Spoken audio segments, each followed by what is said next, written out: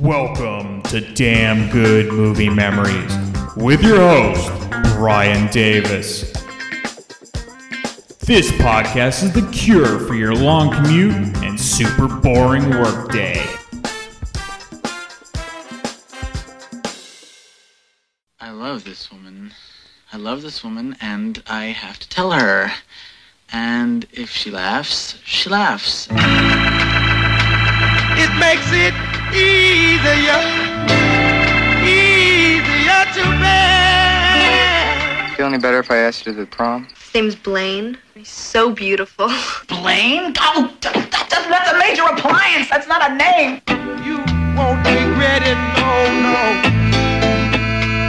Some girls, they don't forget it. Does he have strong lips?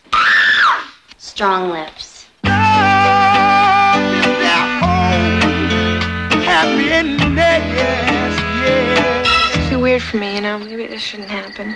Maybe it doesn't happen all the time, but doesn't mean it isn't right? This is not the time to get serious over some Nimrod. He's gonna use you and then throw you away. You're ashamed to be seen with No, me. I am You're not. ashamed to go out with me. Squeeze her, don't tease her, never leave her. You like him, he likes you. What his friends think shouldn't make any difference. I just want to let them know that they didn't break me. Just don't write love songs like they used to.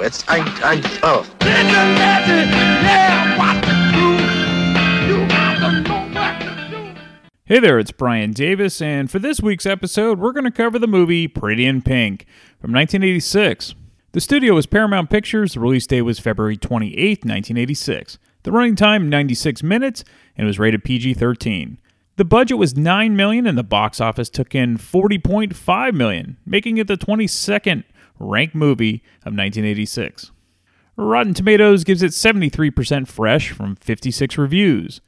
Their consensus is Molly Ringwald gives an outstanding performance in this sweet, intelligent teen comedy that takes an ancient premise and injects it with insight and wit. Roger Ebert at the time gave it 3 out of 4 stars. Here's his review. Although Pretty in Pink contains several scenes that are a great deal more dramatic, my favorite moments were the quietest ones, in which nothing was being said because a boy was trying to get up the courage to ask a girl out on a date. And she knew it, and he knew it, and still nothing was happening. To be able to listen to such silence is to understand the central dilemma of adolescence, which is that one's dreams are so much larger than one's confidence. Pretty in Pink is a movie that pays attention to such things. And although it's not a great movie, it contains some moments when the audience is likely to think, yes, being 16 was exactly like that. The movie's plot is old. It's about how the rich boy and the poor girl love each other, but the rich kid's friends are snobs, and the poor girl doesn't want anyone to know what a shabby home she lives in, and about how they do find true love after all. Since the basic truths in the movie apply to all teenagers, rich and poor, I wish the filmmakers would have found a new plot to go along with them.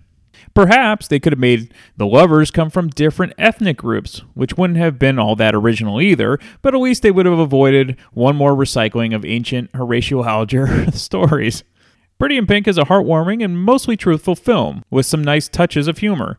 The movie was written by John Hughes, who repeats the basic situation of his 16 Candles film, which starred Molly Ringwald as the girl who had a crush on a senior boy and learned to communicate with the class geek. But Ringwald is becoming an actress who can project poignancy and vulnerability without seeming corny or coy, and her scenes with John Cryer and Annie Potts have one moment of small truth after another. The nicest surprise in the movie is the character created by Potts. The first time we see her, she's dressed in leather and chains, but the next time, she wears one of those beehive hairdos from the early 1960s. She is constantly experimenting with her look, and when she finally settles on conservative good taste, the choice seems like her most radical so far. Pretty in Pink is evidence, I suppose, that there must be a reason why certain old stories never seem to die. We all know the cliches, we can predict half of the development, but at the end, when this boy and this girl, who are so obviously intended for one another, finally get together, there is great satisfaction. There's also a sense that Ringwald just might have that subtle magic that will allow her, like the young Elizabeth Taylor, to grow into an actress who will keep on breaking and mending boys' hearts for a long time. And that's the end of Ebert's review. Now, if I recall correctly, I believe Pretty in Pink was the first quote-unquote Brat Pack movie that I saw. I think my mom rented this first and then let me watch it. The funny part is that even at a young age, I didn't really want Molly Ringwald to end up with Ducky. Folks that didn't like Pretty in Pink probably appreciated Some Kind of Wonderful much better, which I recovered that movie in past episodes, so go check it out. All right, let's get into the making of the film. So director Howard Deutsch met with John Hughes due to Deutsch making movie trailers. Deutsch was working on 16 Candles for that trailer. Hughes decided he didn't want to direct all of the films he wrote because he realized he could write 5 scripts in the time it took him to direct one film. So he sent Deutsch 2 scripts, even though he hadn't yet directed a film, Deutsch that is. One was called The New Kid, which was about John's experiences in Arizona when he went to a new school. The other was called Pretty in Pink. Pretty in Pink actually made Deutsch cry, so that's the one he picked. Deutsch was very open to feedback and ideas from the actors, which they greatly appreciated, especially from a first-time director. Deutsch didn't come in with a dictator sort of attitude. In the end, he got a film that is a classic and was enjoyable for the actors to be part of. For example, Andy's bedroom in Pretty in Pink was almost exactly like Molly Ringwald's bedroom for real at the time. Pretty in Pink was the first film that Hughes produced, along with Lauren Shuler Donner, and he actually had a future vision for a production company. None of this was work for him. This was his life, and Deutsch said he was almost adopted into Hughes' family, so to speak, because he was around him so much during the making of the film. Now, as I've stated in past episodes covering John Hughes films, Hughes had the enormous talent of being able to not only write full scripts incredibly fast, but also make adjustments equally as fast. He could take a scene that wasn't playing well on camera and on the fly not only make it work, but make it much better than originally envisioned. Pretty in Pink was written by Hughes specifically, with Molly Ringwald in mind. This would be the last film Ringwald would be in, written by John Hughes. Now, I believe Hughes wanted to continue to have parts written for Ringwald in future films, but she wanted to go in a different direction. This would also happen to another actor associated with Hughes, whom I'll mention a little bit later in the episode. Interestingly enough, Paramount initially wanted Jennifer Beals to be the star of the film. And yeah, that wouldn't have worked. Plus, Ringwald was really 17. She wasn't a 25-year-old trying to play a teenager. She was actually taking her high school final exams while filming Pretty in Pink. John Hughes was a huge music fan, and he often said he got into the film business as a backdoor for the music business. He would always be listening to music when he wrote, and the songs he listened to could dictate the tone and tempo of his writing. He also had a big part in which songs were picked for his films and was a huge fan of rock and British rock in particular. As you might already know, the whole title of Pretty in Pink is based on the psychedelic Furs song. Now, I'll cover the entire soundtrack at the end of this episode. Hughes even started his own record label in order to have more control of the soundtracks he released, and he called it Hughes Music, and it was distributed through MCA. However, it didn't last long, and there's not a whole lot of information about why this fell apart for Hughes. Originally, Anthony Michael Hall was Hughes' pick to play Ducky, because Hall was a veteran working on multiple Hughes films, and he just had major acclaim from The Breakfast Club. He also worked with Hughes on National Lampoon's Vacation, 16 Candles, Weird Science. But shockingly, Hall turned down the Ducky role. Both Hughes and Deutsch couldn't believe that Anthony Michael Hall passed on this role, but at the time, Hall wanted to break away from those types of roles and possibly the constant connection with John Hughes. And frankly, while Hall continued to work and still does today, he never matched the success he had with John Hughes films, and he never worked with him again. Today, you think of Ducky, and you couldn't imagine anyone but John Cryer playing that role, and Cryer absolutely nailed the audition according to Howard Deutsch. For Blaine, the studios didn't think Andrew McCarthy was initially right for the part. They were thinking more of a jock type or a square jaw look similar to Jake Ryan in 16 Candles. So McCarthy auditioned anyway, due to producer Lauren Shuler Donner, who had already worked with McCarthy on St. Elmo's Fire a year prior, and she knew he would be terrific as Blaine. And actually, Molly Ringwald was also instrumental in getting McCarthy the part, as she told John Hughes that McCarthy was the type of guy she'd fall in love with and thought he was very attractive. Ringwald said her and McCarthy were supposed to go on a date once, and he stirred her up. Charlie Sheen was also close to getting the part of Blaine as well. For the role of Iona, Tracy Ullman was up for the part, but her American accent wasn't quite there yet, and the producers didn't think she could be authentic as an American. And then Annie Potts came into audition, and they just knew she was Iona. She had a fun, big sister type of persona for the Andy character to bond with. And Potts even admits the Iona character is so much like her in real life because she always likes to transition to looks and trends as well. For the role of Steph, James Spader was given a tip by John Hughes to audition for the role, as Spader had met with Hughes on the set of Ferris Bueller. However, Howard Deutsch just didn't like Spader, but Hughes told Deutsch that he was exactly the reason he should be cast as Steph, because he plays unlikable extremely well. And with the casting of Harry Dean Stanton, this was again John Hughes. Stanton, like a lot of films he appeared in, liked to do things his own way, and Pretty in Pink is no different, and he even changed a few lines of dialogue for his character. Now, Deutsch admitted, looking at the film now, that Stanton's changes were actually correct. Molly Ringwald was one of the few actors on set to hang out with Stanton in his trailer, and that rapport, and almost a caretaker vibe, came across on screen. Okay, let's get into the film. So it begins with a montage of where Andy, Molly Ringwald, lives as she gets ready to go to school.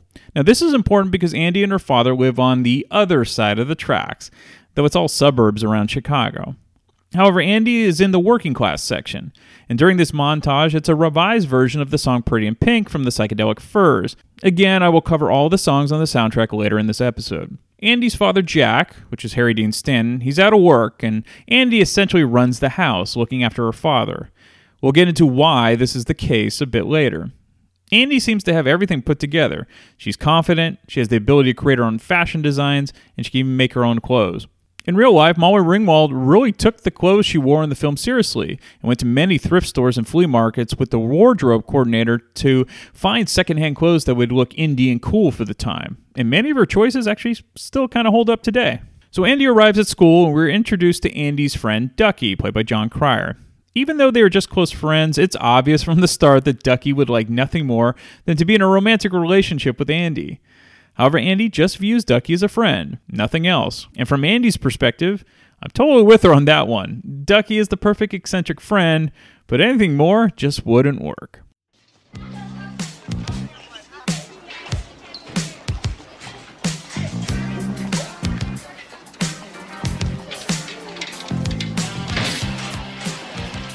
Good morning.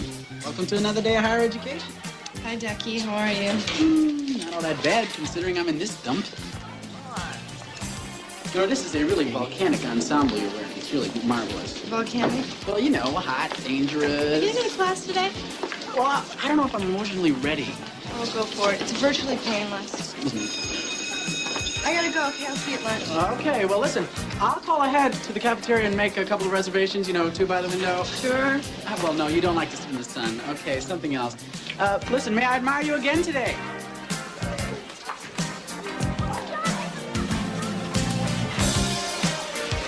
Oh, ladies. Listen, I may be able to work out a deal where either one or the both of you could be pregnant by the holidays. What do you say? We also get the first glimpse of the social class hierarchy in high school in Andy's history class, which is taught by Margaret Collin, who played Tom Selleck's girlfriend in 3 Men and a Baby. She's also Elizabeth Perkins' doppelganger, in my opinion. In any case, the popular girls give Andy a hard time because she's not in the upper class like they are. They're also not impressed with Andy's choice of fashion. Now, the leader of this group is Benny, played by Kate Vernon. She's the daughter of John Vernon, who you might remember as the dean in Animal House. And Kate Vernon plays this part really well as Benny. So the teacher sees what's going on and punishes Benny and her friend by making them write an essay on the latest material they're studying.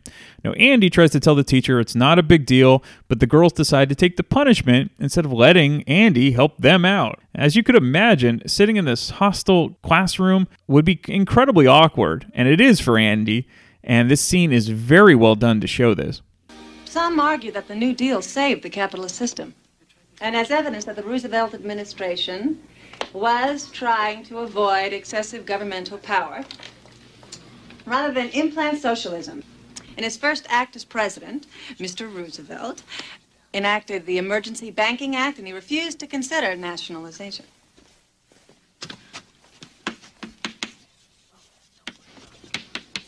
Where'd you get your clothes? 5 and Dime store? Is there a problem, ladies?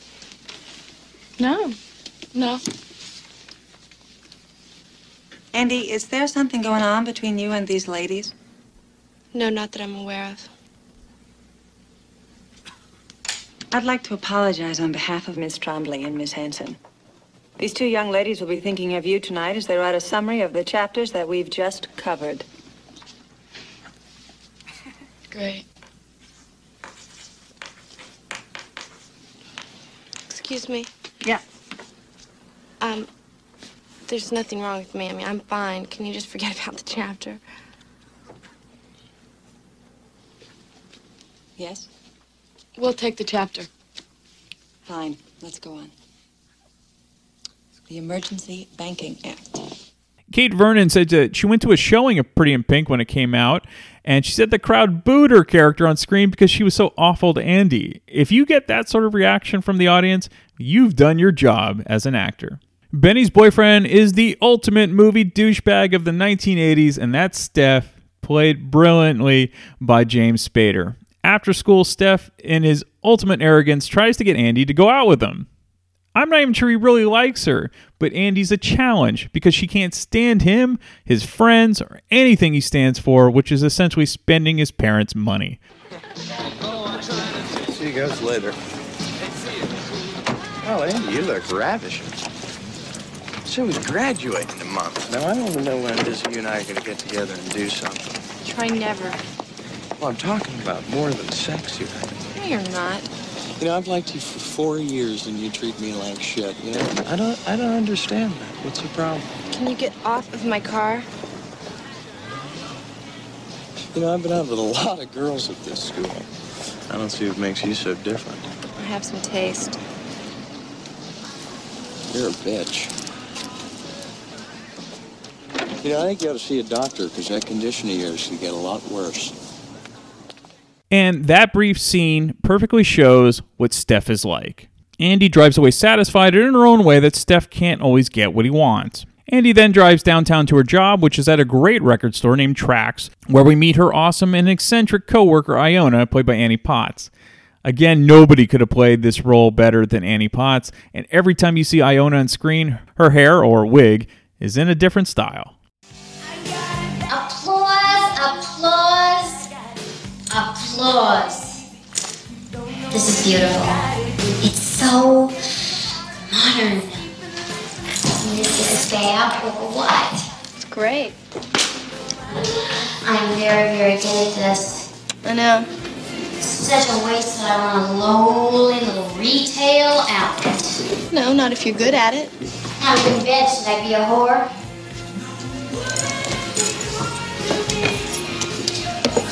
It's great. Did you say that you went to your prom? Yeah, sure. Was it terrible? It was the worst. But it's supposed to be, you know? I mean, but you have to go, right? Well, you don't have to. I mean, it's not a requirement. I have this girlfriend who didn't go to hers, and every once in a while she gets this really terrible feeling, you know, like something is missing. She checks her purse, you know, she checks her keys, she counts her kids, she goes crazy, and then she realizes that nothing is missing. She decided it was side effects from skipping the prom. I don't know. I mean, part of me says just go and get it over with, and this other part of me says it's a stupid tradition, and what's the point? Well, you know, you could say that life itself is a stupid tradition. Don't analyze it. Just go. Put that back. You missed my eye by an inch. Half an inch. Don't steal, kid. Very similar to the Blues Brothers when Ray Charles was shooting at the kid at his store when he was trying to steal a guitar. But Iona's choice of weapon was a staple gun. After scaring off the kid trying to steal, he races out of the store, and then the guy from Andy's school comes in. His name is Blaine. It's Andrew McCarthy. And it's obvious that he's been admiring Andy from afar. It's also obvious Andy is equally smitten with Blaine as the two glance at each other while he walks around the store. Eventually, Blaine goes to the counter where Andy is and asks her opinion on a Steve Lawrence album, and it's obvious that Blaine simply picked up any record he could find in order to talk with Andy. But he buys it, and Andy playfully gives Blaine a hard time asking if he wants to pay with credit or cash or American Express Platinum. But Blaine takes the ribbon good-naturedly, and he leaves the store. But it's obvious that he likes her and she likes him. And what makes this scene so great is that Iona is yelling at the guy she's dating on the phone while the flirting is happening between Blaine and Andy. Trax, what do you want? Tyrone, you blow. Yeah, I'm working. Leave me alone. That's thrilling. I cook for you, I do your laundry, I sleep with you. Now you want to ride to work? Grow up! Take the bus. Take a cab. How you doing? Just take your Fine. butt off my Good. couch. Can I help you? care. Yeah. Can I get your opinion on something here? Don't. Maybe. I mean, Oh, is any good? oh, the things I take for sticks and stones, Tyrone. It's hot. Sticks and White. stones. Good, I'll take it. Okay, that be cash or charge? American Express Platinum card, maybe? Take a bus to the zoo. Cash. You know, every time you go to the John, you lose IQ points. It's Walter Mondale. And $7.50. Did you change? Thanks. Tyrone. I don't need a bag. I don't want to be your No. step anymore. I can't do these things for you. Thanks. Enjoy it. Thanks. Bondage has no place in my life. Since when? Since I spent the night tied up in the back seat of your car. That night, Andy is at a club with her friend Jenna, played by Alexa Keenan, and her boyfriend, Simon, which is played by Dweezil Zappa. Outside waiting for Andy is Ducky, because he's not old enough to get in. He instead talks to the doorman, played by comedian Andrew Dice Clay. Now, this was a few years before the Dice Man became huge. And by the way, Dweezil Zappa's in the film because he was actually dating Molly Ringwald at the time. How long I've been coming here? I don't know, a couple of years. Okay, so we're buddies. We're close, right? Oh, yeah. Very powerful. Okay, so how many times have you let me in? I never let you in, you know that. So you see what I'm saying? I don't know, what are you saying? What I'm saying is my girlfriend is in there, and I'm out here. Well, she's a girl, and she's my friend, so she's a girlfriend, but she's in there, and I'm out here. I mean, you're a sensitive, sexually potent kind of guy. You gotta know how that hurts. Well, let me ask you a question, seriously. Why does she come here knowing I don't let you in? Huh? Think about it. I don't know. All right, my advice to you is, dump her. Lose her. You don't need that. You see what I'm saying? You see the point I'm trying to make? Love's a bitch, Doc. Love's a bitch. Ain't it the truth? Oh, it's the truth. High five. All right. Go for it. You want to try a cigarette? Come on. Oh, the babe. Hey, honey, let me ask you a personal question. If you worship the duck, why don't you hang out somewhere he could get in? Nice Dice Man. Hey, say hello to the wife and kids. You know what I'm saying? Yeah. You see, the Dice Man is dyslexic. He gets everything backwards. So he meant to say was, like, It's if I okay, worship... Ducky. Okay, because you're sure? Because if he offended you, I would gladly clean up this parking lot with his... No, I'm fine. Don't worry about it. Okay. Andy gives Ducky a ride home, but first they drive through the upper-class neighborhoods as Andy longs to live in the nice houses she sees and says that people that live in them probably don't even appreciate what they have as much as someone like she would. The next day at school, Blaine makes a positive impression on Andy as we get to see an early version of instant messaging as he sends Andy messages throughout the computers in the library. The tactic works, as Andy is even now more interested in Blaine than ever. In the meantime, Ducky decides to talk with Andy's father about his daughter, and we get to some more insight into the pain that Jack is dealing with in regards to his wife leaving him and Andy. I wanted to talk to you about Andy. Yeah? I mean, she's an incredible individual. I mean, you know that. I mean, I'm there for her. Whenever, however, I'm there. You can rest assured that she's covered. I don't want you to worry, because my only future plans are to make sure that she's taken care of. That's nice of you, Phil. And I'd like to marry her. Oh, well, not today, but eventually, I figure. Well, does Andy know how you feel about this? Oh, no confirmation on that just yet. I mean, I'm laying the groundwork and everything. I'm thinking in terms of housing, food, basic needs type of stuff. But I'm picking my moment. Now, the great part about this movie are the characters and the realness. Ducky talking to Jack is important, because even though Ducky loves Andy with every fiber of his being, it doesn't mean that Andy feels the same way. And Jack is living proof that if the other side doesn't reciprocate, you're doomed to fail. Back at the record store, Blaine pays another visit to Andy.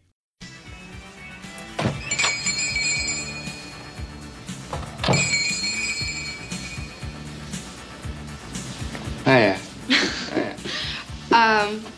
We just got these glasses and it's really, Yeah, I didn't like that album I got the other day. What? The record. Oh, the record. Yeah, I thought it was a little too, Too hip, maybe? yeah, a little too hip. Well, Think you can recommend something else that was political or something? Lionel Richie? Yeah. No, Tina Marie, Madonna. Madonna. Yeah, It's Madonna. awfully deep. Yeah, very deep. But she's got such great style. Yeah, listen, That's the alarm. Can you hold on a second? Just, I'll be right back. Here, read this. It's really good. Don't leave. No. You can use my. Oh, God. Hold on. what is this? Hi, how's your day? Baby pumps out about 300 decibels, huh? Could you do this? Well, I'm not sure. I mean, I was just using your powder room, and I decided not to disturb you, so I was going to go out the back door.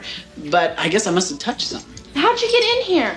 Are you mad? Yes, I'm mad. There are public bathrooms all over the place. I'm not 9, Andy. I know that. It's the end of the month. They're out of toilet seat covers.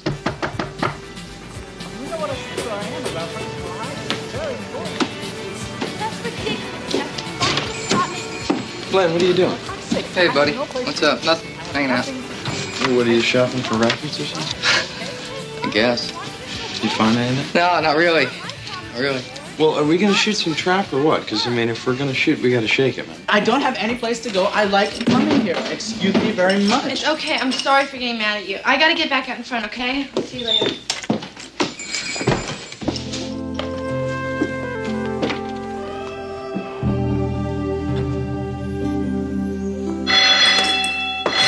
This is a shitty alarm system. I had to open and close the door 5 times before it rang. That's it. I'm leaving. I'm not gonna stay here. No way.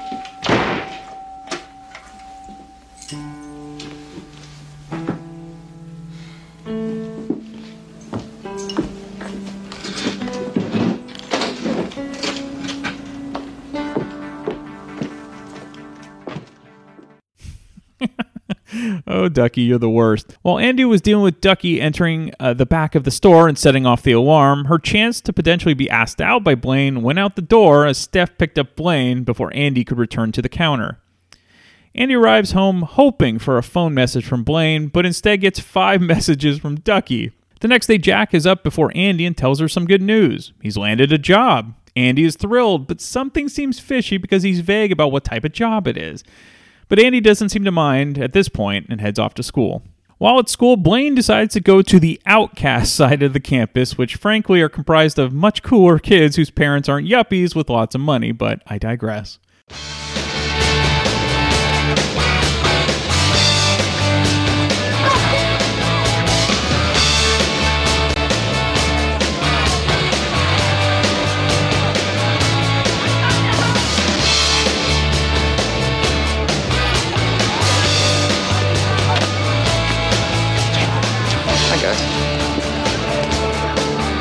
How you doing?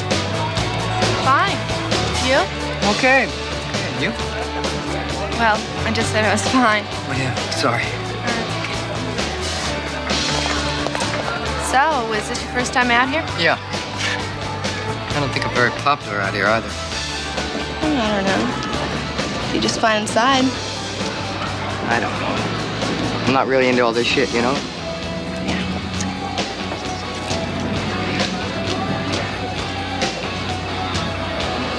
Oh, I really liked your computer trick. You're clever, huh?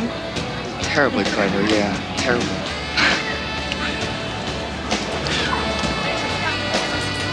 Are you late for something? Yeah, I am, as a matter of fact. But I mean, it's no big deal. It's fine. Listen, do you wanna go out Friday? Yeah. Yeah? Sure. Yeah. Okay.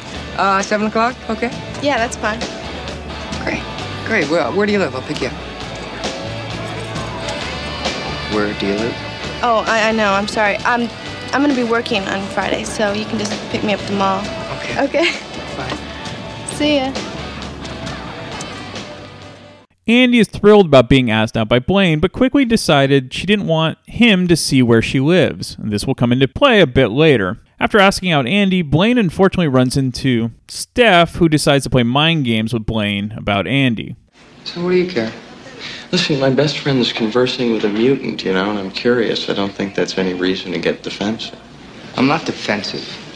I just happen to like her, right? You really don't think she's got something? No. I really don't. I'm sorry.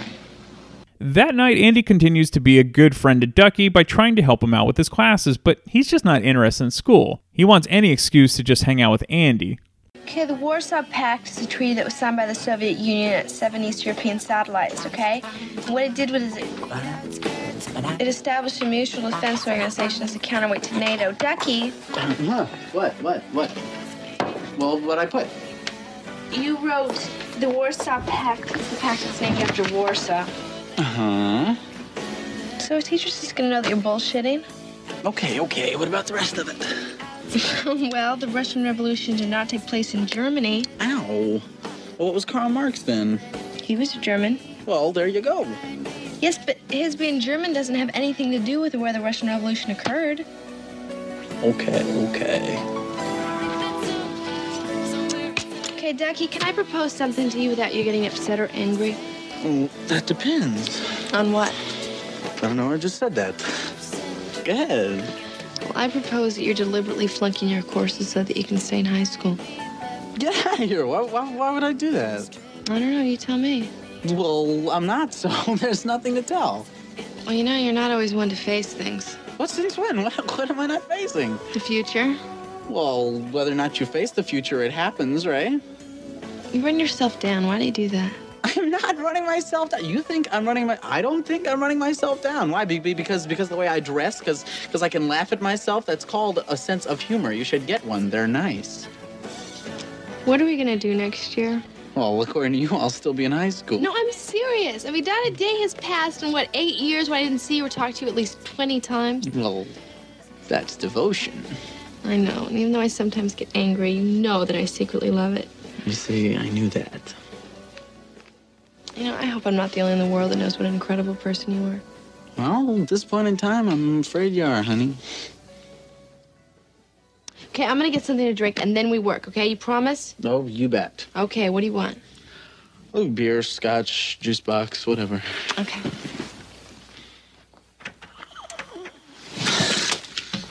Oh, God. I love this woman. I love this woman, and I have to tell her.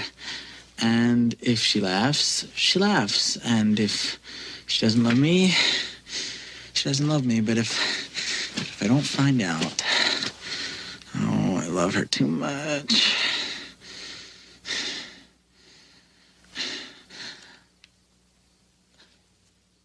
Love is real. Thank you. Real is love. You're a wonderful crowd here, you know that. Love is living. You're fabulous. I do love you. You're gorgeous. I love your hair. Love is feeling love. Love is wanting. She's gonna laugh. Would I blame her? Here you go. Shit, honey, thanks. But I'm gonna split, you know. Why? What about your paper? That's what I'm gonna do. You see, because I mean, if you help me, thanks a lot. But it won't be my work. It'll be bogus. And I guess I'll see you in the AM. Hey, drinking and driving don't mix. That's why I ride a bike.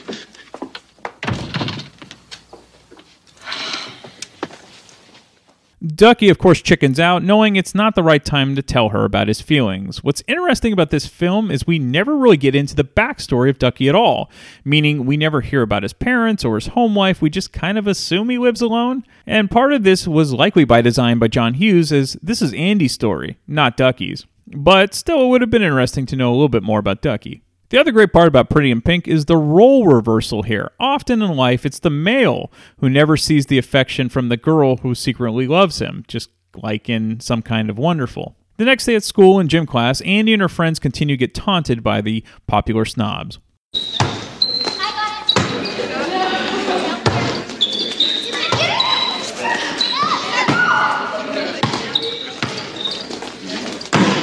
So, what's the deal? You going out this weekend? I don't know. I'm not sure yet. Why?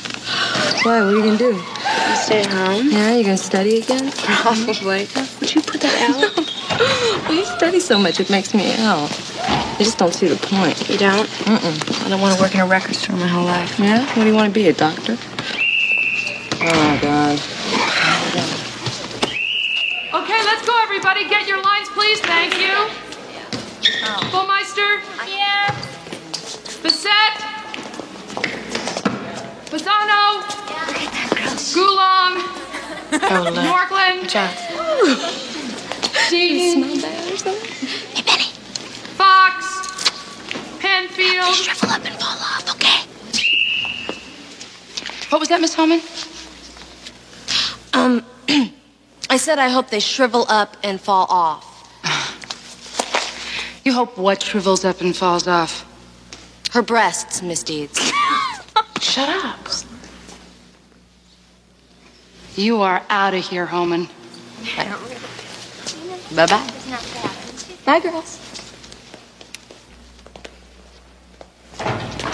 So, do you share your partner's attitude? No, I don't.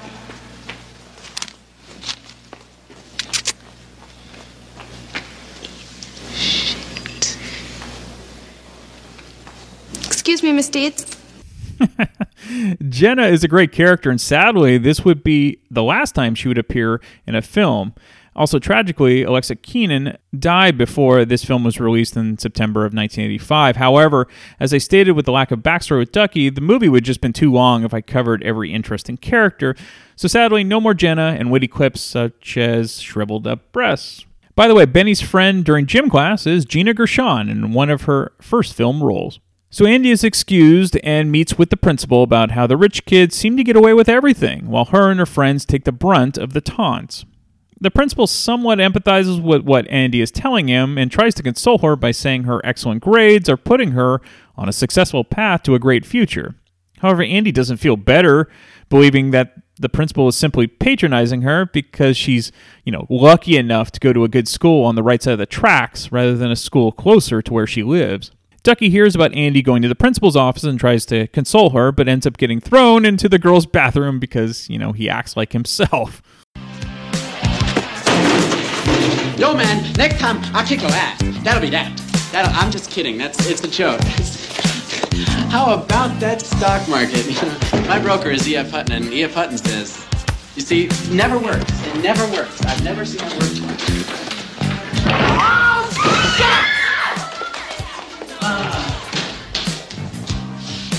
So this is what it looks like. This is great. Hey, wait a minute. Wait. You got doors on the stalls. They're not stuffed. Wait a minute. We don't have none of this stuff in the boys' room. Wait a minute. We don't got none of this. We don't got doors on the stalls in the boys' room. We don't have, what is this? We don't have a candy machine in the boys' room. We don't got none of that. None of that. I'm sorry. No, I want the principal here. I want him here this instant. Now. This instant. I'll wait. Thank you. We don't have a candy machine. Yes, that's a tampon machine. And yes, I've accidentally walked into the women's bathroom before and I wasn't thrown in, but it's happened at work a few times when you go to a different building and you get turned around and all of a sudden you're looking and you're like, where are the urinals? And oh my God, I'm in the wrong. Yes, that has happened multiple times and all you can do is smile and say, I'm an idiot. Anyway, that night is the big date for Andy and Blaine, and Andy waits anxiously for Blaine to arrive at the record store. And to lighten the mood, Iona plays the late, great Otis Redding. Then Ducky arrives, lip-syncing and over-emoting the whole time as Andy and Iona watch in amusement. But hey, it's Otis. One more tune, then it's off to enjoy a terrible relationship. Furrier next door loves this. Neon smoke so gentle, yeah. It makes it easier to bear. You won't regret it, no. Young girls ain't gonna forget it.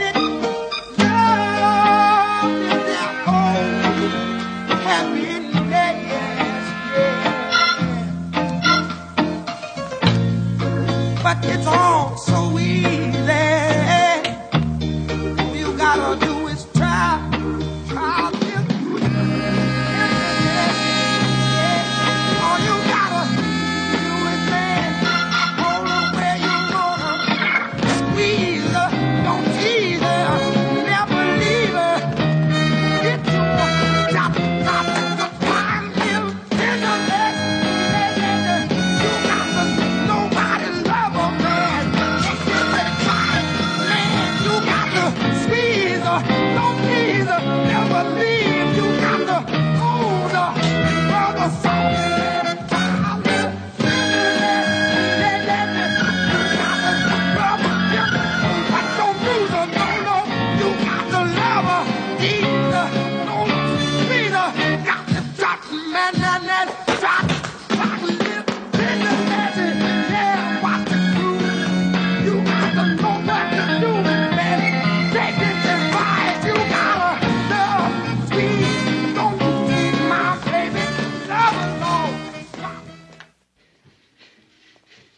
Evening, young ladies. This is a very good tune. My mother used to sing this. This is Otis. I love Otis. We're closed. You know what an older woman does for me? Changes your diapers? Touche. No, seriously, though. You're a very smoky alternative for this. It's a duck man's loving knife. Shall we? You ever had one of these? This memorable dance scene was director Howard Deutsch's favorite to film, and the reason it shot so well is because Deutsch had a background directing music videos before he got into film, and he brought in a top choreographer, Kenny Ortega, for all of Ducky's moves. And even though he's got great taste in music, Ducky doesn't get that Andy is actually waiting on a date, and not with him. Andy, hon, listen. It's after 7. Don't waste good lip gloss. I know, Iona. I mean, I don't mean to be a bitch or anything, but I don't think Mr. Wonderful's gonna happen tonight. I don't know what I'm doing. Wishful make-upping. Wait. You babes are like talking a sign language that the old ducker here just does not understand. Now, would you mind filling me in here? I'm a little confused.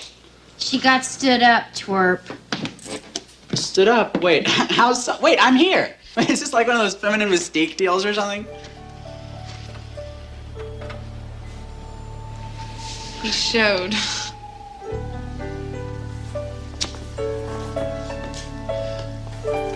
Andy?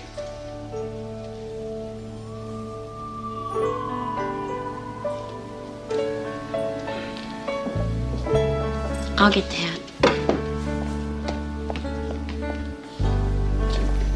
Ducky, I'm really sorry. What is this, you're gonna go out with this guy? I mean, is this, like a date or something? Yeah. I mean, you'll like him. He's not like the other guys. Seriously. No, what? Andy! You really pissed me off, because they shit all over everybody, including you. I can't believe you'd be this stupid. Who's shitting on me? I'm not gonna let anybody shit on me. He's gonna use your ass and throw you away. God, I would have died for you. So what am I supposed to do? He asked me out and I like him. If I hate him because he's got money, just listen to me. If I hate him because he's got money, that's the exact same thing as them hating us because we don't. Do you understand? You can't do this and respect yourself. You can't. Well, I'll make that decision, all right? Sure, you can do what you want. You know you're talking like that just because I'm going out with Blaine. Blaine? His name is Blaine? Oh, that's a major appliance. That's not a name. Just because I'm going out with Blaine doesn't mean I can't be friends with you. I mean, it doesn't change the way I feel about you. Oh, that's very nice. I'm glad. Here's the point, Annie. I'm not particularly concerned with whether or not you like me. Because I live to like you, and I can't like you anymore. So when you get your heart splattered all over hell and you're feeling really low and dirty, don't look to me to help pump you back up, because maybe for the first time in your life I won't be there. Can't believe you're actually saying this. Well, I guess that's just tough shit.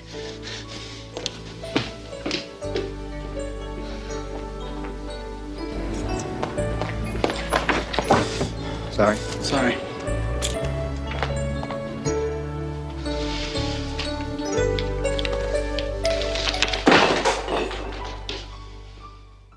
His name is Blaine? That's a major appliance, not a name. That's a great line. I know you're supposed to actually feel sorry for Ducky in this scene, but I never did, and I still don't. Look, it's cute that he holds such a torch for Andy, but he really needed to get a clue. If anything, I always felt worse for Blaine being caught in the middle with that whole ordeal between Andy and Ducky. So the date is already off to an awkward start, and then Blaine says the worst thing possible when he asks if Andy wants to go home and change, not realizing that that's the dress she's wearing to her date with Blaine. Oof. And things do not get better from there as Blaine talks Andy into going to a party with all of his friends who already hate Andy. I can't believe I actually associate with these people, huh? I can't believe that I'm actually here. Pretty bad, yeah? Yeah, it's pretty bad. I'm sorry. Hey, let's go upstairs, huh?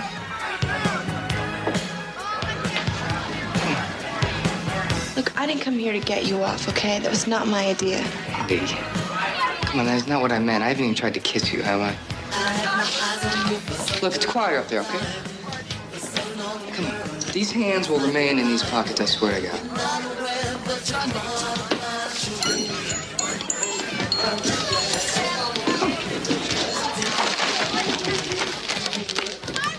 Look at me here. Come on.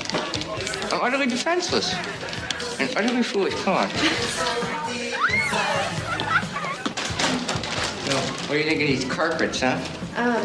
Bad. Get out of the way. Here, Mark, you question it. It's gonna be great. Hey, Blaine. Yeah. How you doing? All right. No, I'll get another room. No. Come on. I'm watching some tunes here. So, who do you got with you here, Blaine? Andy. This is Steph. Steph, Andy. Oh, well, it's very nice to meet you, Andy. Listen, what do you want to come sit down? Or you want the bed, is it? No, we're fine. Well, at least come in and have a drink. Let's go. Can I get you something? I mean, this is my last serious party of my high school career. Hope you guys are gonna tough it out until Sunday, at least, when the folks get home. I think this one may just finally kill the old son of a bitch, Blaine. Another giant step away from virginity, I'm waiting. You're a slut, aren't you, Benny?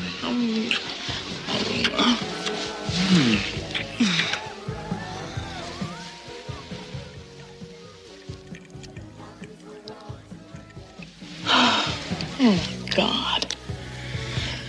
Am I having a nightmare? We got guests. I know you. You're in my calculus class. Jim. Your name's Jim? Oh, you are worthless, aren't you? You and your friends gave me a lot of shit the other day. Everybody gives you shit. Take it easy, Benny, huh? Hey, this is Steph's party, Blaine. Don't tell me what to do. Steph? I mean, you shouldn't be allowed to invite just anybody. Steph, she's gonna ruin my night. Shut up, Benny. You're a faggot, Blaine. Okay, listen, Benny. Listen, why don't we Where just... you going? Let's just leave them with the room, okay? Why? And you will get you something to eat, all right? Oh, you've got what I want. Ribs or something. Listen, you guys enjoy yourselves, and we'll see you later, maybe. I doubt it. You all right? Fine. All right. You're an asshole. All right. And I don't want to know what you are. You could take your throw up somewhere. Listen, enjoy yourself, Blaine. They're kind of jerks when they drink, huh? Bad idea. Can you just get me out of here now? Look, I don't want to take you home. I mean, I'd like to be with you, if not here, somewhere else, anywhere you want. I'm sorry, what can I say? I made a mistake. I overestimated my friends. I'm sorry. What, you want to hit me? Yes, I do. Be my guest. So Blaine and Andy leave the party and head out to a more comfortable scene for Andy, which is the rock club she normally hangs out at. However, in a nice role reversal, it's Blaine's turn to get a cold reception, and this time from Ducky. He was allowed in when Iona took pity on him and told the doorman that he's her son.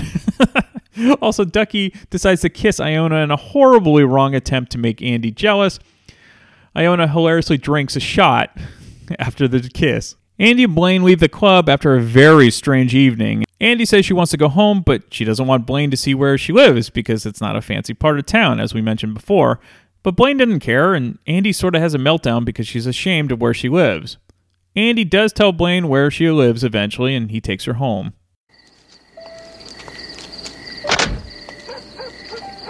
I'm really sorry for bumming out the night for you. Didn't bum out anything. Had a great time. Liar. I was with you. I had a great time.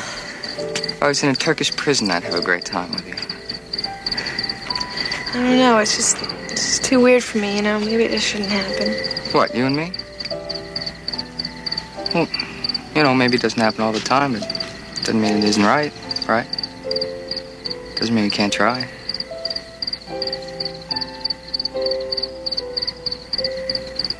Feel any better if I asked you to the prom? I mean, I know the prom's kind of lame, so if you don't want to go, it's really no big deal.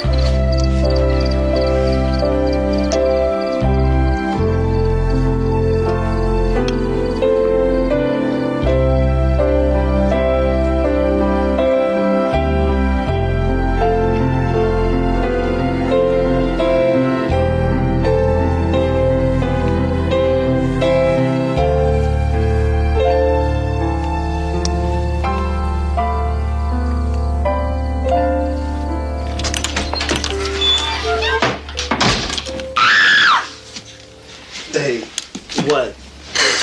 It happened. He asked me. And? I accepted. Well, congratulations. No more moping around the house waiting for the telephone to ring. So, you're in love? Yeah, I think I am. Well, who is this guy? His name's Blaine, and he's a senior. He's so beautiful. He's a Richie. Whatty? Richie. It's kind of stupid. It's just his family has a lot of money. Oh, well, is that a problem? I don't know, it's just weird, you know. His friends have a lot of money, and he has a lot of money.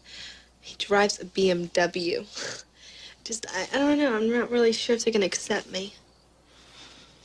Well, what does that mean? I mean, you like him, he likes you. What his friends think shouldn't make any difference. Yeah, but it's not just his friends. It's my friends, too. It's everybody. I'm just not real secure about it. Well, so take the heat. I mean, you like him, he likes you. It's worth it. Is it? Well, isn't it?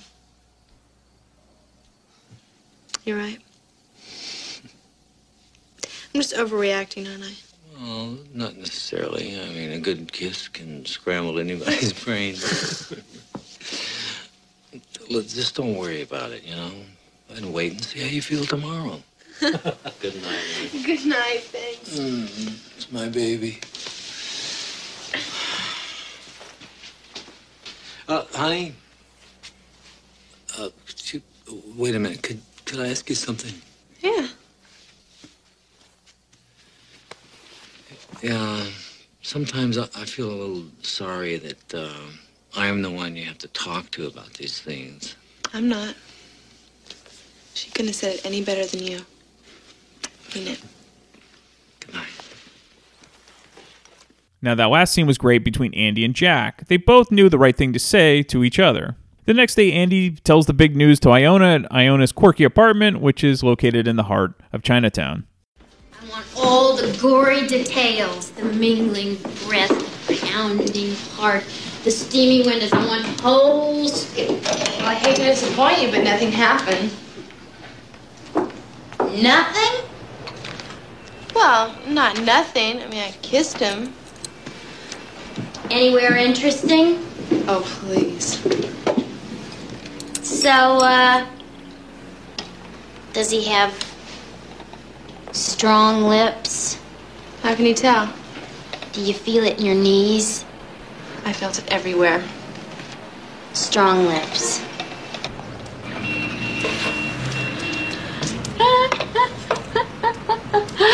Talk about lips. I mean, I'm old enough to be his mother, but when the duck laid that kiss on me last night, I swear to God, my thighs just went up in flames.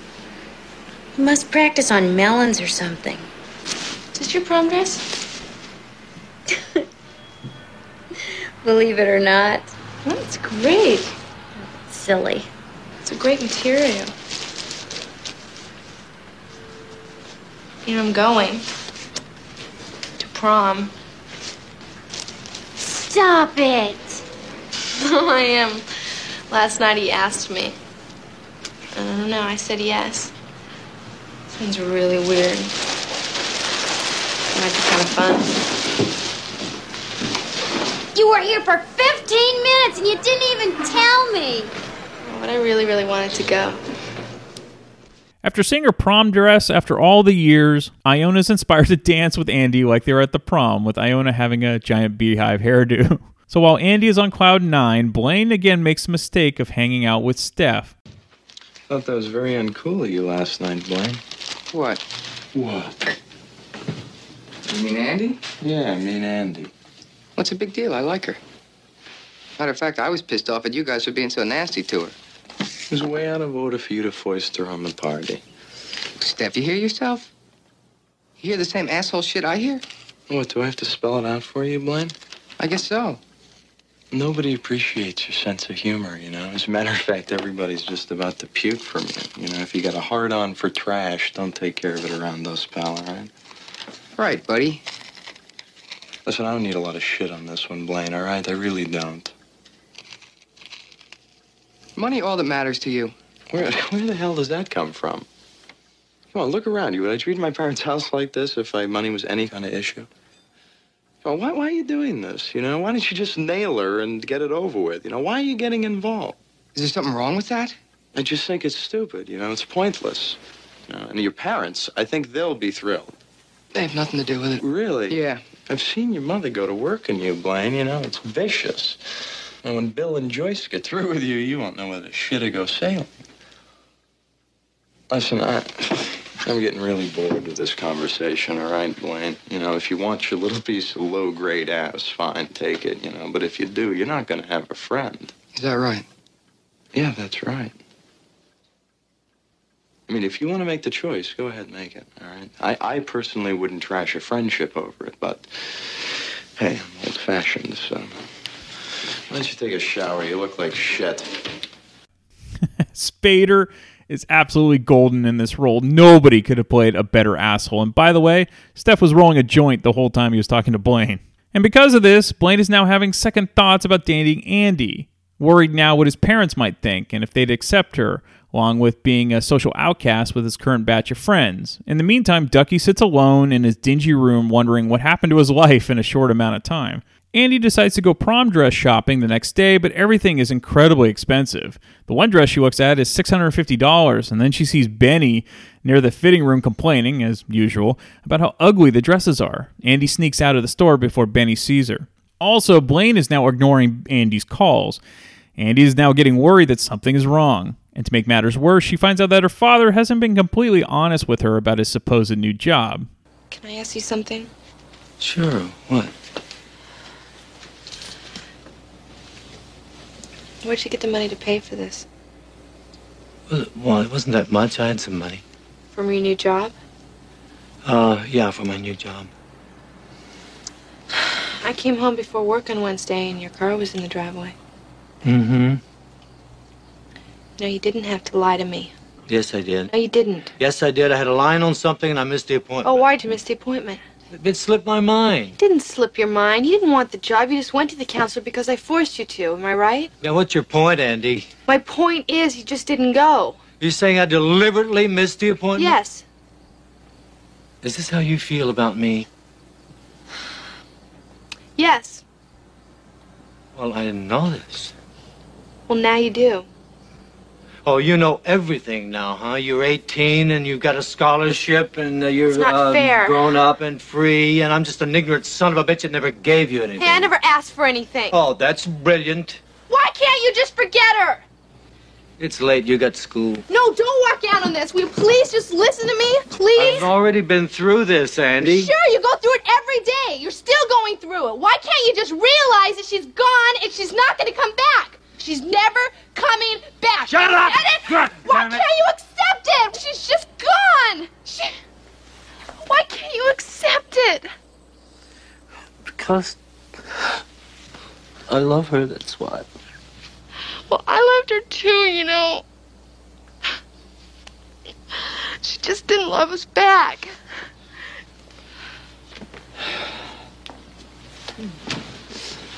Okay, she tried. I don't know, she just couldn't handle it. But I knew it. I knew it all along. I mean, when I was 5, I felt it. Remember when she didn't come home that time? I knew it then. I knew why. I was 14, and I knew it. You were 50, and you did. The next day, Andy waits for Blaine in his locker, and things go from bad to worse. How you doing? Why haven't you called me? Oh, I got nailed for the stable thing. I guess the groom's house, it's against club rules. I called you 3 times, and I left messages. Yeah? Well, I didn't get on my family. They're very responsible about that stuff, you know? I waited for you this morning. Yeah? Where? Parking lot. I saw you, and I thought that you saw me. No. What about prom, Blaine? Oh, Andy, I'm having a bad day. Can we talk later? No. What about prom? Come on, why don't we just meet after school? No! What about prom? Andy, come on. Just say it. What? Just say it. I want to hear you say it. Andy, please, all right? I want to hear you say it. A month ago, I asked somebody else and I forgot. You're a liar! You're a filthy fucking no-go liar! You didn't have the guts to tell me the truth! Just say it! I'm not lying. Tell me! What? Tell me! What do you want to hear? Just tell me! What? You're ashamed to be seen with No, me. I am You're not. ashamed I to go am out not. with me. You're afraid. You're terrified that your goddamn rich friends won't approve. Just say it. Just tell me the truth. You don't understand that it has nothing at all to do with you. Andy! Andy?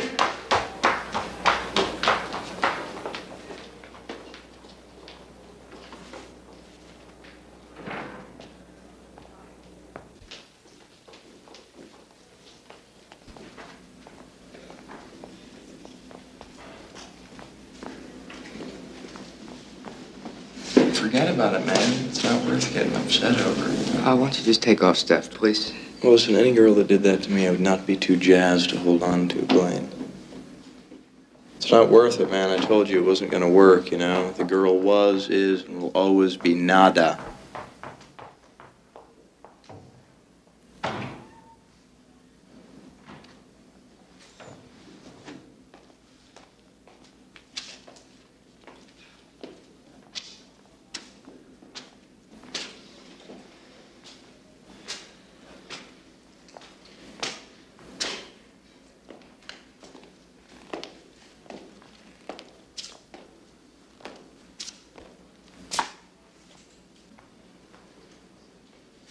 You got a problem, friend?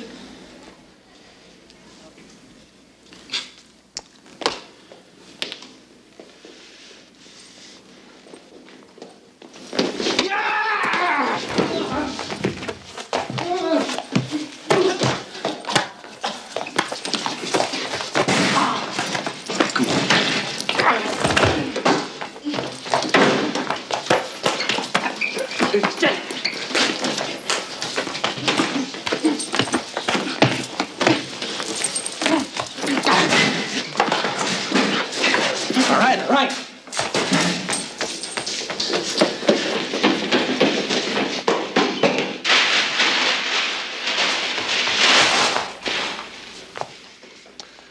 Nice, huh? Yeah, in the fight, Ducky got in a tackle and a punch, but he didn't quite win the fight with Steph. And Blaine couldn't take the heat from his friends and decided to back out on Andy. And what's interesting is if Andy hadn't finally cornered him, he would have just dropped out completely, which is totally gutless on his part. All right, in any case, I'm sure there are some folks that have not seen the film, so I don't want to spoil the final 15 minutes for you. But what's really interesting about the ending is that it has always divided fans, with some always hoping for a different outcome. So at the end, I will get into that. So if you haven't seen the film, skip that part of the episode and just watch the film. Now, I will say Some Kind of Wonderful is the natural sequel, though with completely different characters, to Pretty in Pink. So if you didn't like the ending in Pretty in Pink, you should like the ending of Some Kind of Wonderful. Pretty in Pink is just a terrific film. I think it stands the test of time, regardless of generation. So while some folks will appreciate this film simply for 80s nostalgia, the plot and the characters resonate with most folks, especially teenagers trying to fit in. That's timeless. And that was the brilliance of the characters that John Hughes always seemed to create. And frankly, we all go through the click thing, even as we get older. And the Andy character has always been one of my favorites because we've known people who are simply more mature than others at a young age. And in her case, it was because she had to be, and ultimately the cool kids in school usually peak then, and then they end up living pretty sad lives. Now, I've always had a conflicted view of Ducky, partly because I've always enjoyed the Andy character so much. Ducky is complicated. On one hand, he's a terrific person to have as a friend, but not a romantic partner, simply because he's such a handful. And while it would be idealistic to think that Ducky and Andy should be together, that's simply not what Andy wants, and it's obvious. And if you think about it, Pretty in Pink was sort of the end of the Molly Ringwald John Hughes trilogy. Of course, it started with 16 Candles, went to The Breakfast Club, and finally ended with Pretty in Pink. All right, this is a spoiler alert, so if you haven't seen the film, tune out or skip ahead. But the original ending, so if you haven't seen the film, again, skip this part. It gives everything away. But it wouldn't be a complete episode if I don't discuss these vital points associated with the film. So test audiences absolutely love this film, the original version, until the ending at the prom. As you may know, the original ending had Andy picking Ducky over Blaine at the prom. The test audiences absolutely detested the ending because they were so invested in Andy ending up with Blaine, because the whole film had this journey set up for that sort of ending. And that's who Andy really wants to be with the whole time. And Deutsch said that the audience literally booed the ending. And if you were wondering, here was the original ending. So Andy and Ducky arrive at the prom separately. They eventually see each other, they come together, and dance a moonlight dance together as everyone in the prom, including Blaine, watches them dance. This was to show that their solidarity as friends would keep them together and have them overcome any adversity they may face in the future. During the filming of the original ending, Molly Ringwald was feeling sick that day, and the dance involved a lot of spinning, which was not very pleasant on her stomach, as you can imagine. And it's also not very romantic at all, as a queasy Molly Ringwald just finally collapsed. Even then, both Ringwald and John Cryer felt the original ending just didn't work. You can't force romantic chemistry. Now, originally, Robert Downey Jr. was considered for the part of Ducky, and Ringwald really thought that Downey was cute and thought that she could end up with Ducky if it was played by Robert Downey Jr. Of course, Downey wasn't cast, and then the outlook sort of changed. Ringwald said that Downey auditioned for Ducky in a more of an eccentric way than what ultimately John Cryer portrayed Ducky as. And this isn't a knock on Cryer, it's just a different dynamic with him as Ducky. Now, Ringwald did end up working with Robert Downey on The Pickup Artist, which I covered as a past episode. Ringwald even told Howard Deutsch that it felt like she was ending up with her brother if she ended up with John Cryer as Ducky, because that's the type of chemistry they had. It was like a sibling, a platonic friend bond, not a romantic bond like she would have had with Downey. The problem now was figuring out a new ending that would still fit the premise of the plot, which was essentially true love. The fact that Ducky loved Andy in the purest form was difficult to transition from. So how could Hughes and Deutsch make a new ending work and still keep the original premise intact? Hughes and Deutsch were in the editing room after the test screening, and Hughes figured it out. Blaine had to come alone to the prom. And from that one idea, the rest of what turned out to be the ending that everyone knows and loves was written by John Hughes on the spot right there. But there was one more problem, though. Paramount would only give Deutsch 1 day to film this new ending. And they did, 6 months after the initial filming wrapped. And if you notice, Andrew McCarthy's hairstyle looks significantly different than the rest of the film in the prom scene. And this was because he had already taken a stage play where he had to shave his head. And so the hair that you see in the prom scene is a wig. Now, that was true love that Andy still went with Blaine with this awful wig hair. Now, that's not to say that Hughes, Deutsch, and the other producers were happy with having to reshoot the ending. At first, they kind of felt that they were selling out because Andy was choosing the rich guy instead of the nice guy with a great heart. But in the end, they realized they needed to please the audience. And the audience simply wanted Andy to end up with a guy she was attracted to and loved, and that was Blaine. Didn't matter if he was rich. Ultimately, movies aren't always for creative integrity. Sometimes you make compromises for the greater good of entertainment and the fantasy that the audiences want. But look, in the end, John Hughes, the genius that he was able to balance that fine line of giving the audience what they wanted and also keeping the integrity of the original story. Plus, Ducky does quite well for himself. And this again was the brilliance of John Hughes coming up with a spontaneous and humorous ending. You'll have to watch the film to find that out, but it does involve Kristy Swanson. All right, I mentioned that I would go through the soundtrack. This was originally going to be where I talked to another guest about this. It just never panned out. I was supposed to do this years ago, but I always had my notes about what I would talk about each song and then, chat about with the other person. It just never happened. So why don't I go through each track? And here we go. We'll start with one of the best 80s movie songs ever and most notable, and that is If You Leave from OMD, which is Orchestral Maneuvers in the Dark.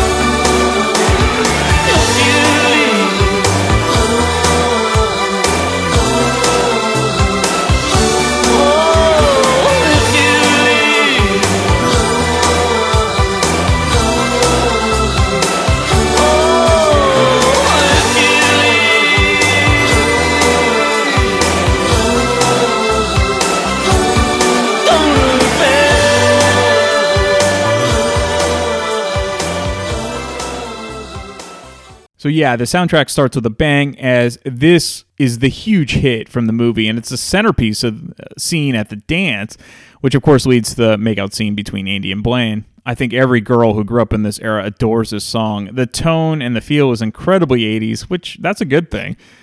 The song is almost always included in top movie songs along with most 80s playlists. It's just a really well-crafted song and immediately puts you back to this movie. I personally love the layered vocals, and you get a top high end and then a lower range of mix, that's mixed perfectly. There are ebbs and flows to the track, which never allows the song to get repetitive or boring. It's just a terrific 80s pop track. Now, OMD had been around since the late 70s, but If You Leave was their huge breakout hit. But interestingly enough, when John Hughes asked them to write a song for Pretty in Pink, they chose another song called Goddess of Love, and the song was hated by test audiences. So the band quickly wrote If You Leave in 24 hours, rest is history. The next song is Left to Center, performed by Suzanne Vega with Joe Jackson on piano.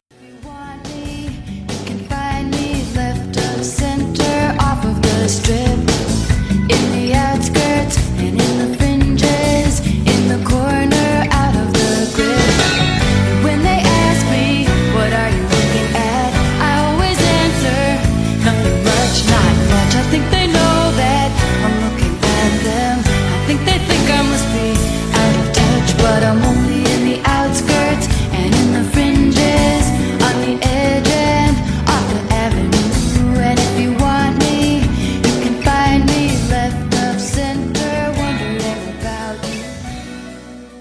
This is an interesting song because it fits the vibe of the film, but it does not feel really like an 80s song at all. I think this singer-songwriter vibe could have worked perfectly in the 90s, because that's when you had Tori Amos and Natalie Merchant and Sarah McLachlan and plenty other Lilith Fair type artists. So this is a track that may get overlooked because it follows the enormous hit of If You Leave. That happens sometimes on albums through going through the ebbs and flow of an album, but this is a really underrated track. I found myself listening to this more than any other song on the album. It's one of my favorites, and if you dig into the lyrics, I would assume Suzanne Vega wrote this song through the perspective of Andy, Ducky, or potentially even Iona. Andy is left to center, she's an outsider, whereas Blaine is rich and, perfect. As for when it plays in the film, it's quickly played on a boombox in the background when Andy and Ducky are in a room studying. Suzanne Vega actually released her debut album a year prior to the soundtrack, and Left to Center did pretty well for her, but it was the song Luca, which was released a year later, which was a huge hit. It was really interesting that that song became such a hit because the subject matter was incredibly dark, especially a pop song. It was about an abused child. The next song, Get to Know Ya, is by Jesse Johnson. Get to know you, misunderstood.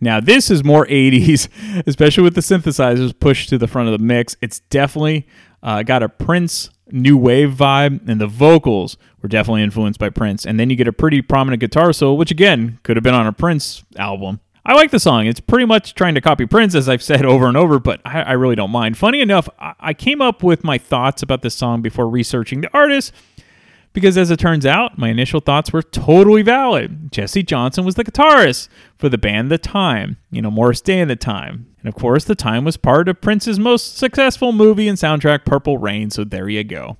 This song is actually played 30 seconds into the house party scene. The next song, Do What You Do, from INXS.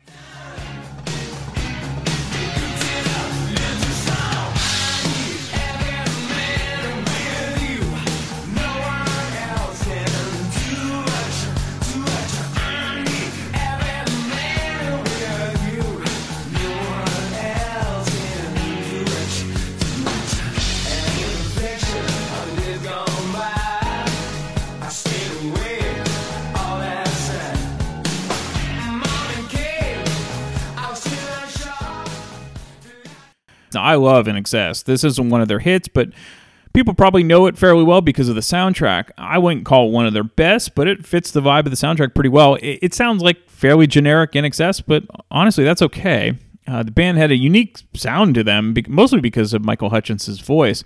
Again, I don't mind the song at all, but there are tons of other INXS tracks to check out if you want to get into this band. Next is Pretty in Pink from the Psychedelic Furs.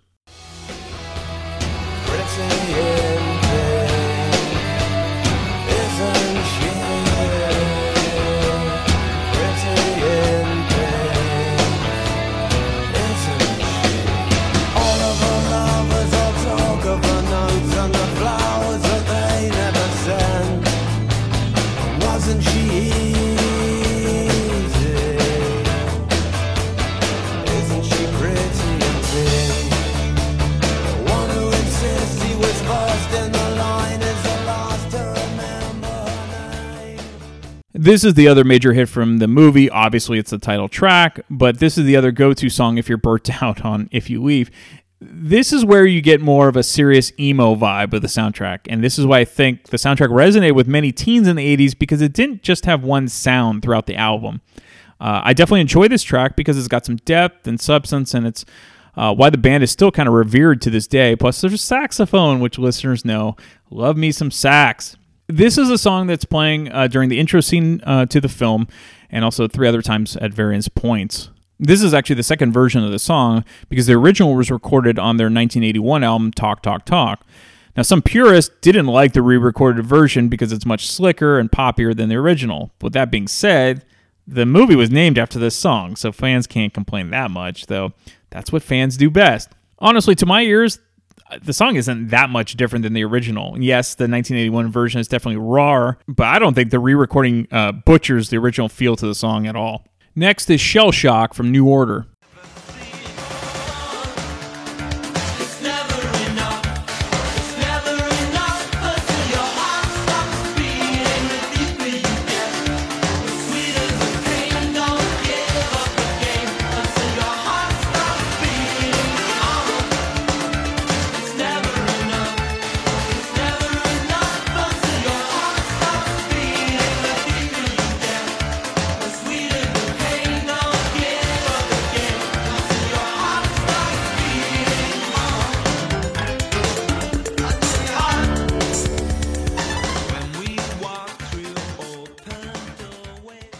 Like INXS, I really like New Order. They were incredibly important to the sound of the new wave scene of the 80s, and the song starts out very generic synth 80s, though. I mean, this could have been the score for hundreds of films during the 1980s.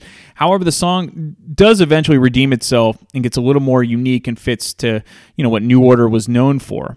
I can't really explain why I enjoy this song. I sort of like having it on in the background because it does remind me of why I enjoyed the 80s and the pop music of the 80s, because it was much more unique and enjoyable than what came out afterward, and it's also the longest song on the album. There's another New Order song in the film called Thieves Like Us, which is playing when Andy decides to make her own prom dress. However, Shell Shock is playing when Ducky decides not to be friends with Andy anymore after she decided to go out with Blaine, and he's riding his bike around town.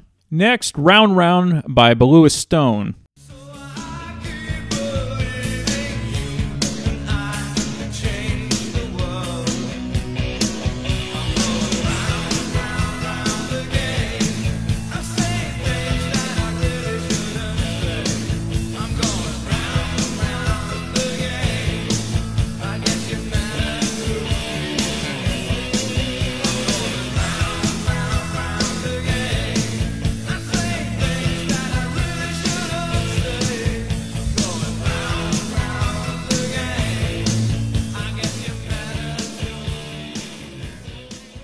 This is an interesting song. There are parts of it I enjoy, like the breakdown, but they almost sound like a generic version of the Cars, and I do enjoy the Cars. However, the song is just kind of sort of boring and repetitive. I'd likely skip it unless I've zoned out, and we'll just leave it playing on the background.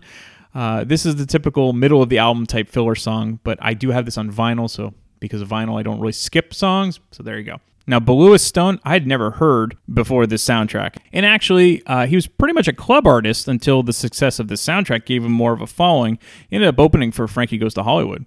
Next, Wouldn't It Be Good by Danny Hutton Hitters.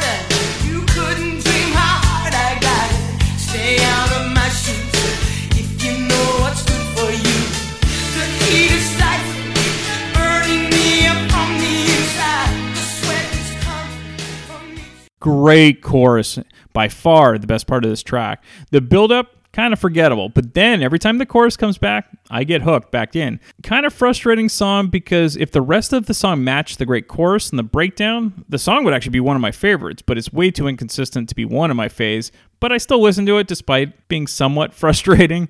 The last half of the song remains with the good parts with, the chorus at least. So this song is playing in the scene where Steph hits on Andy next to her car, and then after she rejects him, he then calls her a bitch. She drives off and the song plays and continues while Andy and Iona talk at the record store. Danny Hutton was actually one of the original vocalists in Three Dog Night. There were 3 vocalists. He started this band long after Three Dog Night disbanded, and Wouldn't It Be Good was actually a cover song from Nick Kershaw, who was popular in the 80s in the UK. Next, Bring on the Dancing Horses by Echo and the Bunnymen. Dancing horses, headless and all alone, shiver and say the words, every lie you've heard. First I'm gonna make it, and then I'm gonna break it till it falls apart. Hating all the breaking and shaking while I'm breaking your brittle heart.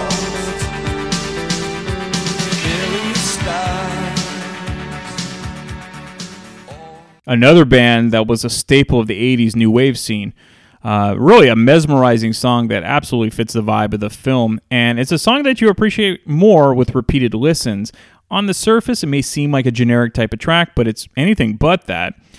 There are many layers and textures in this song that make it one of the standout tracks on the album. It was also written specifically for this film. This is playing in the background when Blaine flirts with Andy in the record store, and then Ducky pulls the fire alarm to get Andy's attention. Echo and the Bunnymen, if you didn't know, they're still popular to this day, much like New Order and INXS. And if you're into 80s new wave or post-punk, Echo and the Bunnymen should be on your short list of bands to check out if you haven't already discovered them. The last song on the album is Please, Please, Please Let Me Get What I Want by The Smiths. Good times for a change. See, the luck I've had can make a good man turn bad. So please, please, please let me get what I want this time.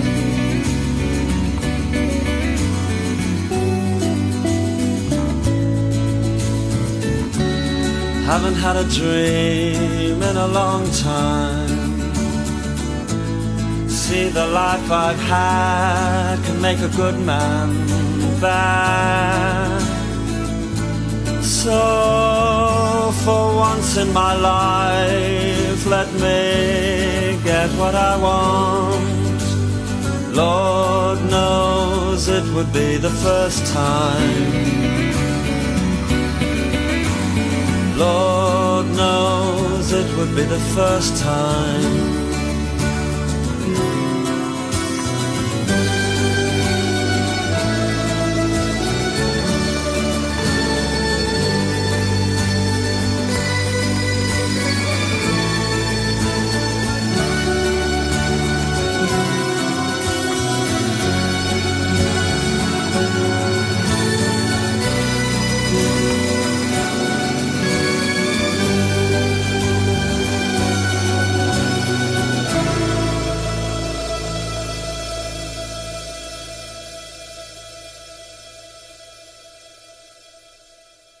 I've never been a huge Smiths or Morrissey fan, mostly because of his attitude.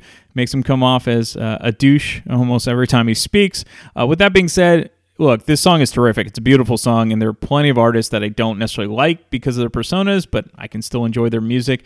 I'd say the most frustrating part about this track, it's so short. There could definitely be at least a minute or two longer, especially with the instrumental parts.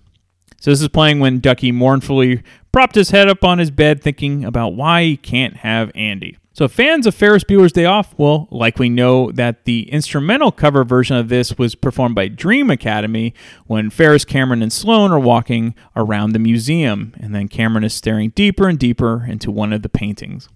All right, some fun facts. So because Molly Ringwald didn't initially take this role, there were a number of actresses considered. I already mentioned Jennifer Beals, but there was also Tatum O'Neal and Lori Loughlin and Diane Lane. Sarah Jessica Parker and then Brooke Shields were all considered. Angelica Houston was offered the part of Iona, but she didn't take it.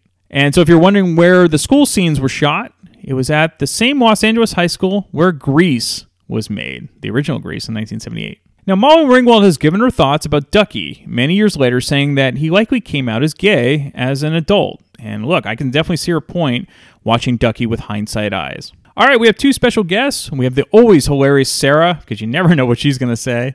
And she's a child of the 80s, just like super producer Lindley, both of whom have been guests on Damn Good Movie Memories since the beginning of this podcast. So you'll have a great time hearing about their thoughts about this film and John Hughes films in general. And I'll be back next week with yet another random movie from my DVD collection. Okay, so we are back with Sarah. It's been far too long. Reunited. I can't remember a long time ago with your sister we did a great discussion, and also Tiffany. Oh, that's a great way to leave it. We talked about Flashdance and all sorts of things. So we're going to go back to the 80s. You're wearing your Nintendo shirt right now, which is great. It's classic. We're going to first talk about Pretty in Pink. And so do you remember if you saw this in the theater or was it... I don't believe I saw it in the theater. Okay. I was probably... I was in an inappropriate age, I'm sure, for like anything having to do with all that.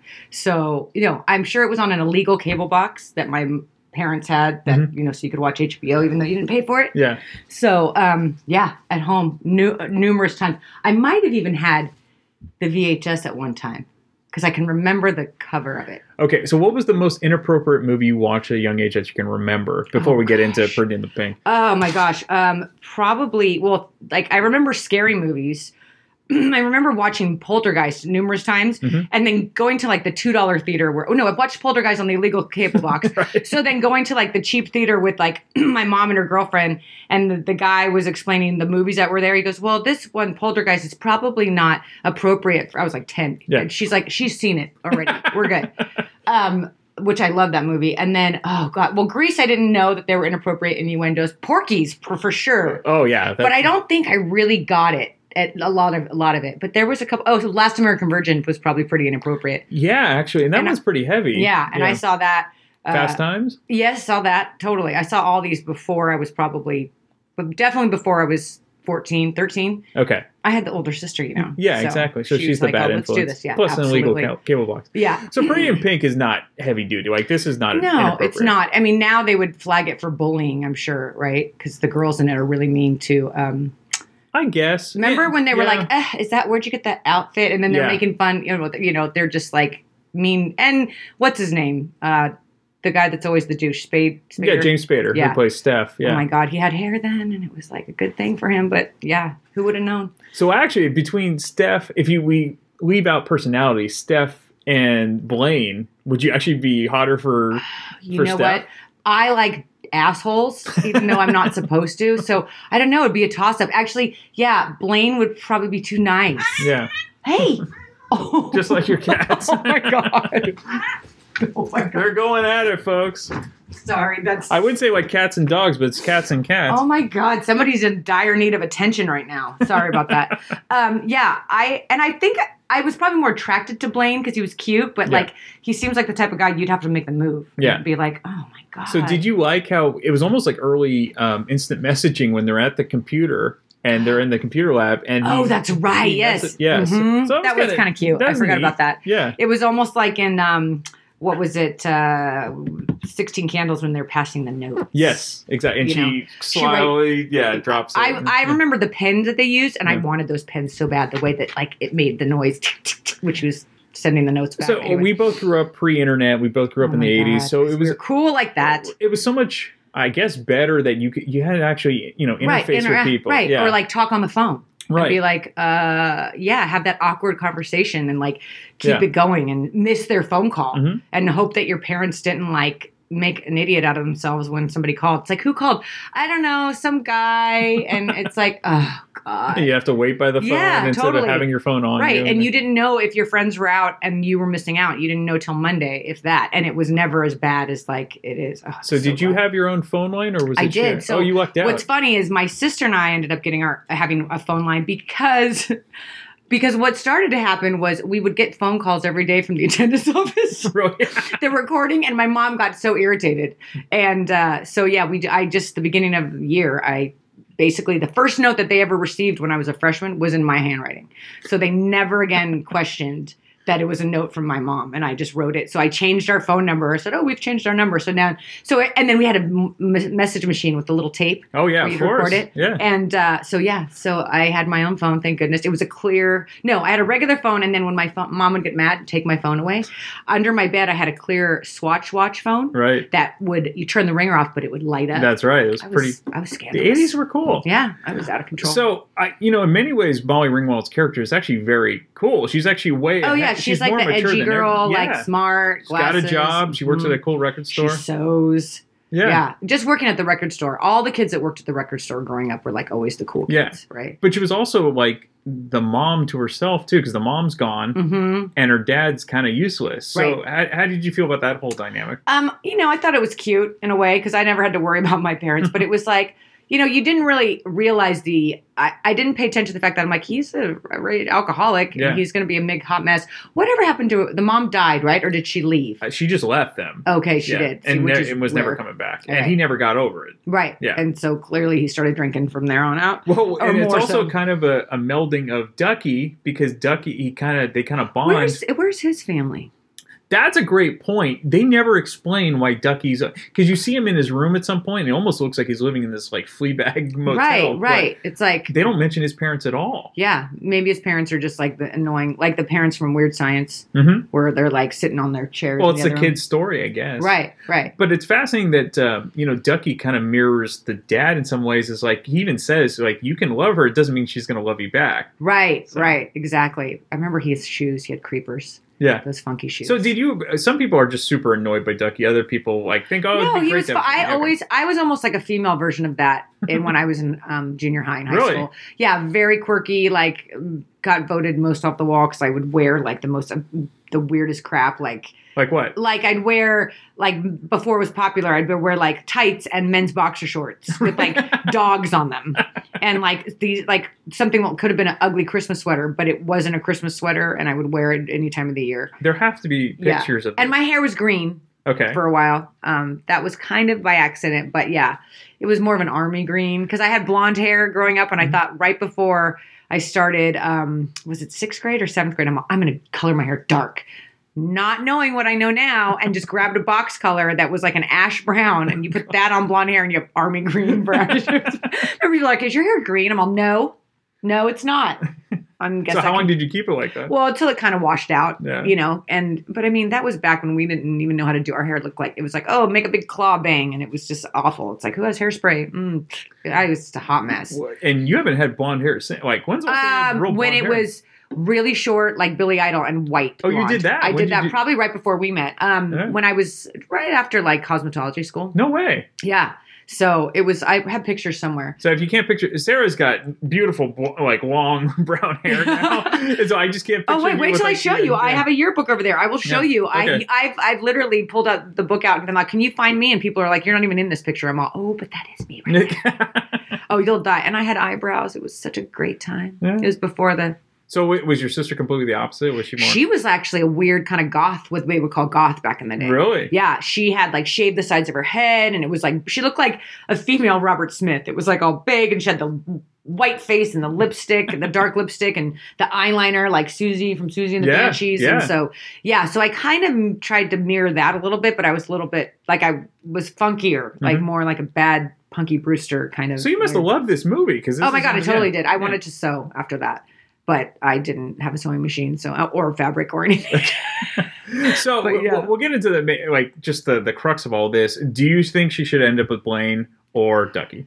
I think she should have ended up with Blaine. Or she could have blown everybody away and gone with the jerk. But no, because he clearly wanted her. He clearly wanted her. Which is the whole reason he was so angry. It was the one girl he couldn't get. Right. And he was just like, he said, but with his blazer or whatever he had on. Yeah. No, I think Blaine was, that's Ducky she grew up with. If she wanted to nail Ducky, she could have done it like years ago. Yeah. And nobody wants the guy that's like falling all over you. Hence, why they like jerks. But yeah, I don't know. I would have loved to have seen 4 or 5 years later what happened. They probably went to college. He dumped her anyway. Or maybe she realized I don't think she would have realized that he was a douche and found some, intellectual dude in college. Yeah. But I think it would have it's like that whole, star-crossed lovers, blah, blah, blah. But it would, in reality, it would not have worked out. Well, she probably gained more confidence in the romantic end, but she would have probably been super successful as a designer or something like that. Right. And he may have. Well, weren't his parents jerks about it? Wasn't it something like, you're embarrassed of me? Yeah. No, she says something to him about that whole blowout where she's like, you're embarrassed of me, blah, blah, blah. And it's like, and his friends, you're embarrassed. You actually never see any parent except for her dad in that film. Smart. Yeah, you're right. Which actually is a typical John Hughes type of Right, trope. I guess you don't. He pretty much keeps it with the... Did you know, and this is off subject, but in The Breakfast Club, that when Anthony Michael Hall gets dropped off by his mom and his sister, that's his real mom? Yeah, totally knew that. You better learn something. Well... figure out a way to So study. I'm glad you brought up Anthony Michael Hall. He was originally the first selection to be Ducky because of John Hughes, and he turned it down. He never worked with John Hughes again, which is a career John killer. Hughes might have... Well, he wrote Pretty in Pink for Molly Ringwald. That was his go-to. Was she in any other movies that he had? 16 Candles. Okay, he had already done that. Breakfast Club. And, okay, but were those in the order this is the last of those. Oh, three. this was the last. This, I believe, is the last movie So he he did had a with thing her. for Molly Ringwald. I think it was just her. He could write for her. It was just she was the perfect actress. And then he kind of killed her career because what'd she do after that? She really didn't do much. No, actually, he kind of typecast her ass. Yeah. Thanks. Well, no, I think she married some French dude and moved away, and she was too cool. Yeah, she probably And all the, it's funny when you've watched those movies on when they would be on regular TV and they cut out so many of the things, and then you actually watch it, you're like, oh God, I forget about that. Because this is when they would either have to change the word that they said or whatever. Exactly. I don't think there was that much swearing. I don't remember. There really wasn't. I think they might have dropped one F-bomb because that's how you can get away with it. You can drop one F-bomb. Right. And I give think PG-13. 16 Candles might have had more than, oh my God. That was an R because I believe there's nudity in it. Well, and they steal her underwear. Yeah, but there's a shower scene because there's got to be a shower scene. You're right. Okay, got it. So. Yeah, I feel, Pretty in Pink wasn't, that had one of the best soundtracks too. All of his movies had awesome soundtracks. They did, and they're not obvious. Yeah, right. There's a great Suzanne Vega song, Left to Center. Oh my God, my favorite is the scene in the record store where they play Otis Redding. Which isn't on the soundtrack because I don't think they couldn't get the rights to that. Oh, song. really? But they could put it in the movie? Well, it's different. It's a different type of deal. That probably solidified my love of Motown and R&B. Soul, all that. I love that. But the way it's choreographed is perfect. Was that on the fly or did he just... It's choreographed. It is. But he makes it his own. Oh my God, I love the it. choreographer figured out how he could do it. And what would be great is to get a bunch of what are they, Gen X, Millennial, whatever, that have seen John Cryer and stuff, or all these actors, and then show them what they look like now. Yeah. Actually, what show? Oh, my niece was watching something that had Rob Lowe in it, and my sister's like, oh my God, let me. Oh no, it was Outsiders. She's watching the Outsiders, and she's in love with all of them. My sister tried to. You want to see what they look like now? She's like, no, Mom, do not ruin it. Do not ruin it. Rob Lowe still looks good. Yeah, he does still look good. He's drinking the blood of virgins for sure. Because I don't know. The rest of Macchio, not so much. Didn't he? Do you watch Cobra Kai? I do watch Cobra Kai. Yeah, I love William Zabka playing Oh my Johnny. God. He's Oh so my- great. I know. He's the male you. Right. Did you know that he wrote a movie Yeah. actually and got an Oscar? I think I or didn't- was nominated. You're right. For an independent something Yeah. that he and I'm like, good for him because I was thinking he was literally doing what his character has been doing. But that's been great. It's been a nice flashback to. Yeah, to he the was 80s. only in like a couple other movies. He was. Oh, he's always a jerk. He's back to school. well, except for in Vacation, he was the boyfriend. True, but even and- then, he's kind of like, eh. Yeah, right. He didn't- barely had a small part in that. Yeah, I know. European Vacation. Yeah. Okay, so to kind of wrap this up, I have to assume that one of your favorite characters has to be Iona from Annie Oh God, Potts. that is exactly what I was kind of like. Yeah. She was like wearing weird stuff. And yeah, I loved her.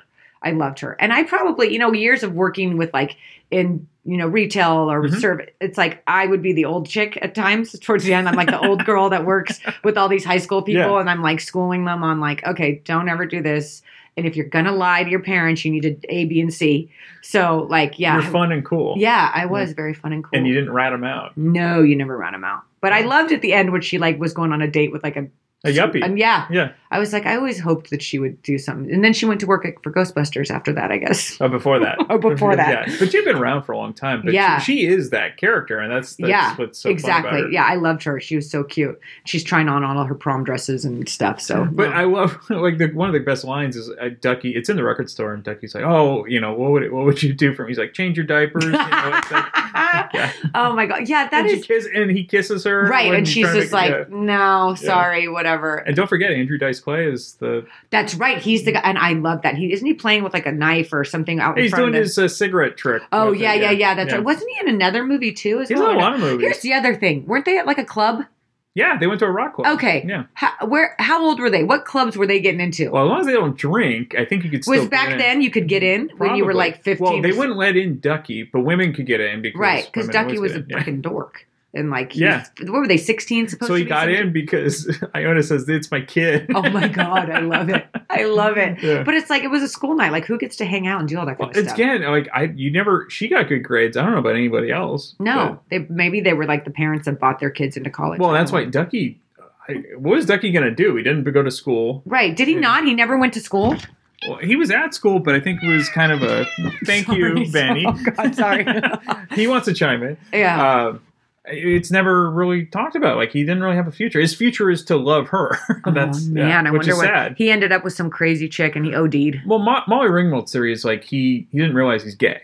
He's just a gay guy, and Yeah, he you know just what? You're hasn't right. Figured it out. That was that. Yeah, that's true. So I don't feel so bad for him now. No. But at the end, remember at the dance when Mhm. like the Oh, he chick gets, looks at him You know who and that is? who? Christy Swanson. Oh, that's right. And she's gorgeous. Yeah, she only gets that quick little part, Yeah. right? And then she's in another 1986 John Hughes movie. She's in Which one? Ferris Bueller. She's the. He's sick. My friend said You're he passed out 31 flavors. Look at she had to do her time before she got Buffy the Vampire I Slayer. know. And a lot of people don't know Buffy the Vampire Slayer was a movie. It was movie first. If you listen to Damn Good Movie Memories, you know that because I did that movie. So Yeah, well, I've never actually seen that one movie. That was like kind of towards my later years, right? it's 91, 92. Yeah, I was already doing bad things in high school at that age. Well, at that point, we'll find out the next episode what Sarah was doing. Thank you, Sarah. Oh, bye-bye. Okay, we are back with super producer Lindley. How you doing? Good. I'm great. How are you, Brian? I'm great. And I've always thought you kind of sounded like Molly Ringwald. So you kind of have her kind of tone of voice. And so I love that. I would love to. I mean, when I was young, when I was in high school, people thought I sounded like Winona Ryder. When Winona Ryder was, it was like the Beetlejuice era, whatever her teen movies were, Edward Scissorhands. Yeah. Several people said I sounded like Winona Ryder. do you know her film debut? It was with Corey Haim. It's a cute movie from 1986. I know she was really young. Yeah, Yes. I know. I mean, I've seen, I think, clips of it when I think, oh, wait. No. Sorry. I'm getting Molly Ringwald and Winona Ryder mixed up. Yes. I don't know Winona's debut. I know Molly Ringwald's because I saw an interview where John Hughes talked about her as his muse. So, Right. So yeah. It was, did you ever see Lucas with Corey Haim? Yeah. Love Lucas. I love that movie. Although, no, not such a great history, right? No, it actually, no, it holds up still pretty well. But it's interesting. No. Corey Haim was assaulted on the set of that film. Yeah, sorry. Sorry, you don't want to. Oh, that's true. That is true. That's a great the point. movie he was assaulted on. That's all I meant. Like it's a little marred. Allegedly by Charlie Sheen. Of course, allegedly, yeah, or by whoever, or a mystery Hollywood producer, or a mystery Hollywood person, and then people have put it together that it's Charlie Sheen. Yes. Yeah. Well, that's funny because I am going to be covering Lucas, so I will snip this out and put it in the Lucas episode now. Apologies or trigger warning. Yes. No, not at all. I'm glad you brought that up. Oh, that's funny. I totally forgot that. So, see, you were worried about we'd have nothing to talk about. We obviously do. Going back to Pretty in Pink. So, do you remember if you saw this in the theater when it first came out? I remember I absolutely did not see it in the theater because I did see 16 Candles and Breakfast Club in the theater. I mean, I saw 16 Candles when I was 12 in the 6th grade or 7th grade. Okay. And I thought it was the greatest movie I'd ever seen in my life. Loved every second of it. Watched it on DVD. I mean, now it's like a movie I won't even show my 16-year-old, which she's watched Euphoria, so that doesn't even matter. But yeah, Euphoria is a million times worse. Well, I mean, the whole the problem. Well, the Long Duck Dong, yeah. Well, there's the racism. They make fun of disabled people. All of that I get, but there's the whole where he passes off his passed out girlfriend to. Well, that's true too. Yeah. Michael Anthony Hall. She's passed out, and he's like, "Oh, you can have your way with her. Here's my girlfriend." Like Jake Ryan, the good guy of the movie, is like just giving him his girlfriend. It's like this whole date rape. Ugh, terrible. I mean, I know she wakes up in the morning and was like, "Oh, that was the most amazing night of my life." I mean, it's absurd. It's so terrible. Yeah. Anyway, sorry. Well, so if you forget those parts, it's still there's some very funny scenes in it. Yes, of course. The grandparents. The grandparents are great. So I would say that now, if Pretty in Pink holds up way better than 16 Candles for you. I think so. And I've watched Pretty in Pink not recently, probably in the last 5 years, right? I watched it with my daughter. So yeah, I didn't see anything that was terrible except for mean rich kids versus, the rich versus poor scenario. I don't remember any problematic parts though to it. So I remember 16 Candles is glaringly problematic. Yeah, there's definitely. I remember you always saying so when I bring up Pretty in Pink, you're like, oh, it's basically Valley Girl in reverse. Yes, right, because she's the poor one, and he's the rich one. Yeah, it is, right, except for I guess it is. Oh, I would love a Valley Girl with Molly Ringwald and Nicolas Cage. That would be so much better than the girl who plays the Valley Girl in Deborah Foreman. Yeah. I know her. I know. I mean, she was in also Real Genius. I think that's the last thing I've seen her in.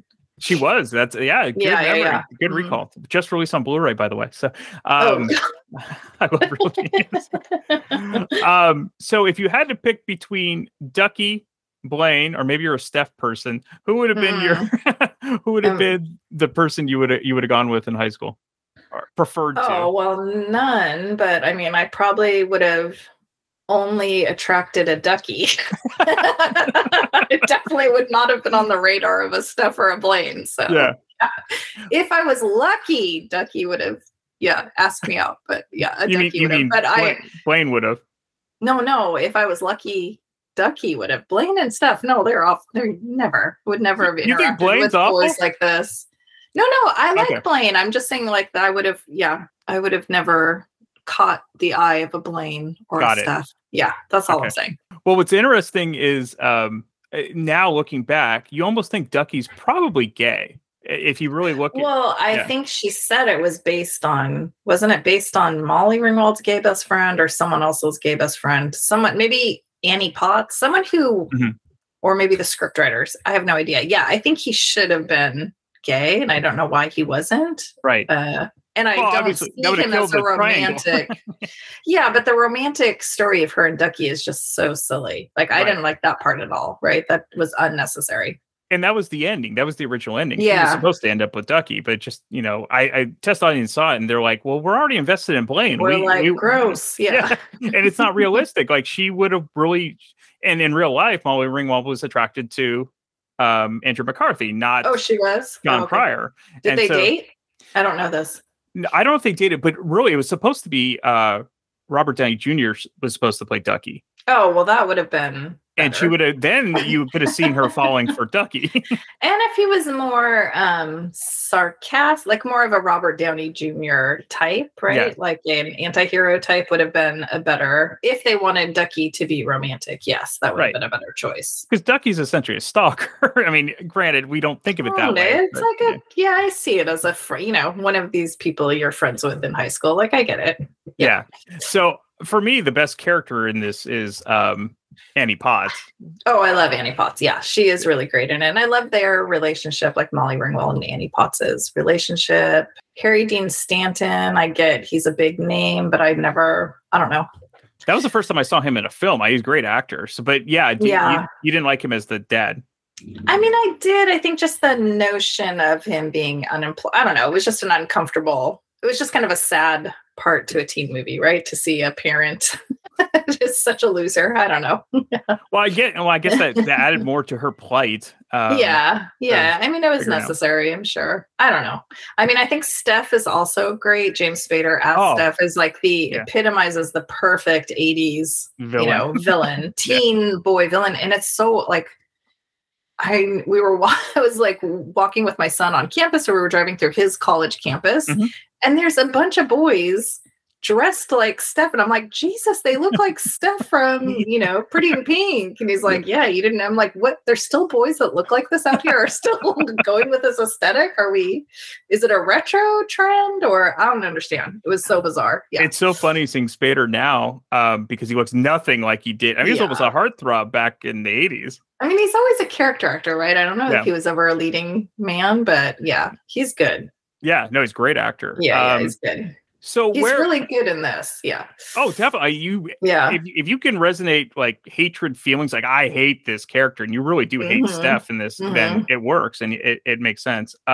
Where do you think the Andy character would end up? So if there was a sequel to this, do you think she goes to college? Do you think she ends up with someone else? Like how would you see her life progressing? I'm sure she goes to like Parsons. I'm sure her and Blaine break up after, I don't know, when they're around 19. Yeah, he probably goes to Yale or wherever, and she goes to like a fashion or design school, right? It wasn't that her thing. She wanted to do fashion. Fashion. She made all her prom dress. So yeah, so I'm sure she got a scholarship to Parsons or some other famous fashion school, and then she's probably in Paris, which is what happened to Molly Ringwald in real life, right? She married a Frenchman and moved to Paris, and then divorced him, and now is with somebody else, right? And this was also the end of her working relationship with John Hughes. Oh, did they have an acrimonious split? Or I think he wanted her for pretty much he wrote films for her afterwards. I think she stopped. I think she wanted to progress, and I think he took offense to that, and then they never worked together after that. I think she stopped acting for a while too, right? Like she did go to college and go to Paris, and I thought I thought she took a break from acting. Like there were roles for her. I feel like I've read this recently. Somewhat, but she kept working like in 87 and 88. They just weren't as popular what films. Was she in? She was in The Pickup Artist, which was also with Andrew McCarthy, right? No, Robert Downey Jr. Oh, okay. She was in a movie called, I just watched it the other day, Fresh Horses with Andrew McCarthy. Oh, I remember Fresh Horses, Yeah. And another one called For Keeps, which I loved For Keeps. That was almost like a John Hughes type of movie, right? Yeah, and there was a story that was written that was supposed to be with Matthew Broderick and Molly Ringwald, but they're on the road, but it never got made. It never got picked up. So was that the movie because he got in that fatal car? I mean, he wasn't he was in that fatal car accident with Jennifer Grey. Jennifer Grey. Sorry, and that he killed someone. He did. Yeah. I think they were within Europe. I'm pretty sure they were in Europe. Yeah, they were in the UK. I think in the UK. And like driving on the other side of the road was the reason or something. Like he moved to the wrong side of the road. Yes. Something like that. Yeah. I don't remember the whole story, but it was something. But yeah, it was right around the time of Ferris Bueller. So yeah. Yeah. I think her career got stalled. Jennifer Grey's career kind of got stalled for that. And then she changed her look completely. Her nose, she got a nose job. Yeah. Mm-hmm. Which she looked, I always thought she was very attractive. I don't know what she is. Did, yeah. I think most people don't need to get nose jobs. No, but part of Hollywood. So if you could remember just off the top, what is your favorite John Hughes movie? Oh, I mean, I guess it would have to be The Breakfast Club or 16 Candles, I guess. Even though, I mean, 16 Candles with the caveat that I recognize that it is a terrible movie with terrible message, with like terrible things in it. But what's so funny is I don't know, this isn't a 16 Candles conversation. Like none of that, even when I saw that movie, I did not think anything was wrong or bad about it. It's like nothing bad there. It was all just fun, laughs, all great.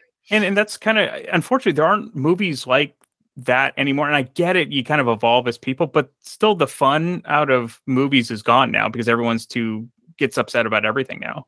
I mean, sort of, but I mean, I think there are movies that I just don't, maybe they're just not something I would watch. I mean, I would think Booksmart is kind of akin to like, it's a teenage, it's Booksmart and what's the other movie?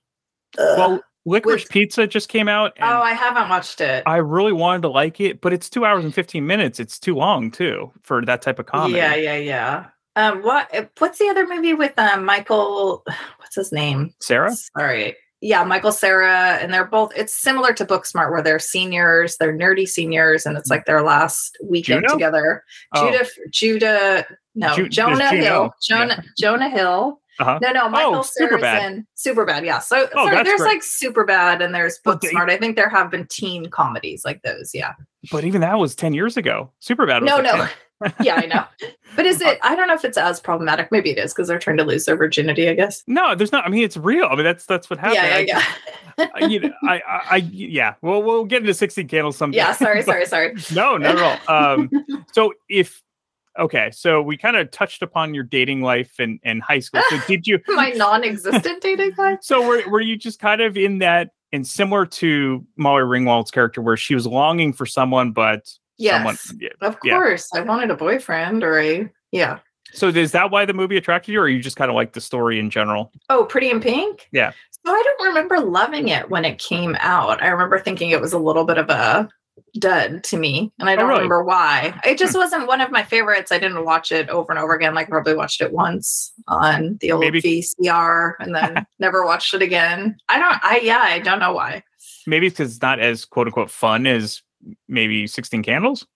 Yeah, maybe. But or maybe it was also like her third movie, right? So you're kind of like over. It was her third John Hughes movie, I think, or were there more? I think it was the third and last one, right? Yeah. So I don't know. It was kind of like the character maybe was a little. You knew what you were going to get from her. Yeah. Kind of. I mean, she does play a different character, right? In The Breakfast Club, she's the rich, snotty one versus in 16 Candles and Pretty in Pink, she's kind of like the alt girl, right? Yeah, somewhat. And then I'm assuming you saw Some Kind of Wonderful with Mary Stuart. Yeah. Also similar to Some Kind of Wonderful. I never really thought that was like this. I never really connected to it. I like the movie and I watched it, but I was never like, oh, I love this. It's so in many ways, that's my favorite John Hughes movie. Like, Some Kind of Wonderful. Yeah, and it's got the ending that I think he corrected what in his own words, he corrected. Does he end up with the drummer girl? Yes. In the end of it, they do. Okay. Yeah. Okay, I don't remember because I know he was pursuing the rich girl. Of course, and then she kind of.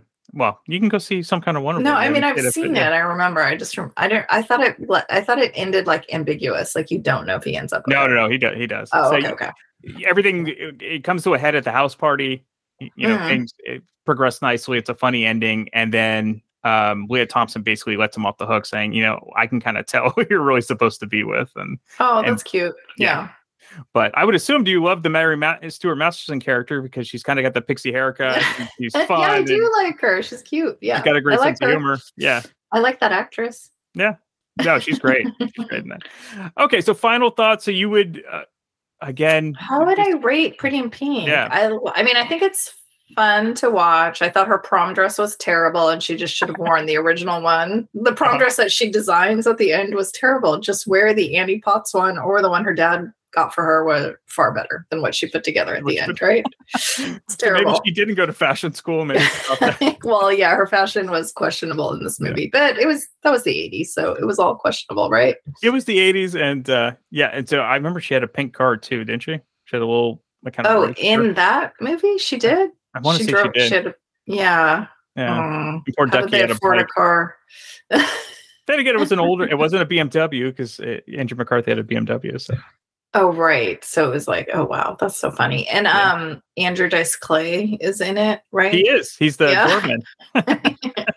That's true. I forgot about that. I just forget he was like a popular comedian at the time. So funny. Yeah. I don't even think he was more of an actor at that point. Eventually, a couple years later, then he got big. So. Oh, he was I thought he started out as a comedian, a stand-up. He did, but he was also, I think he was better known for like little side roles as. Okay. He was trying to act. Okay. Yeah. Got it. Bill, well, how do you feel about Pretty in Pink? My mom always loved the movie, and so in many ways, I think I saw Pretty in Pink first, and I love the Pretty in Pink soundtrack. Oh, the soundtrack is great. Yeah, for sure. I mean, that ending scene with the "If You Leave," that's an iconic. If You Leave is a great song. Yeah, it's a great song. And just the whole dance scene and everything. Oh, fun! Christy Swanson is the girl that likes Ducky at the end at the prom. Who's Christy Swanson? The blonde, that was making eyes at Ducky after he kind of. Yeah. No, I know who that is, but who is Christy Swanson outside of this movie? Oh, she was Buffy the Vampire Slayer, the original in the film.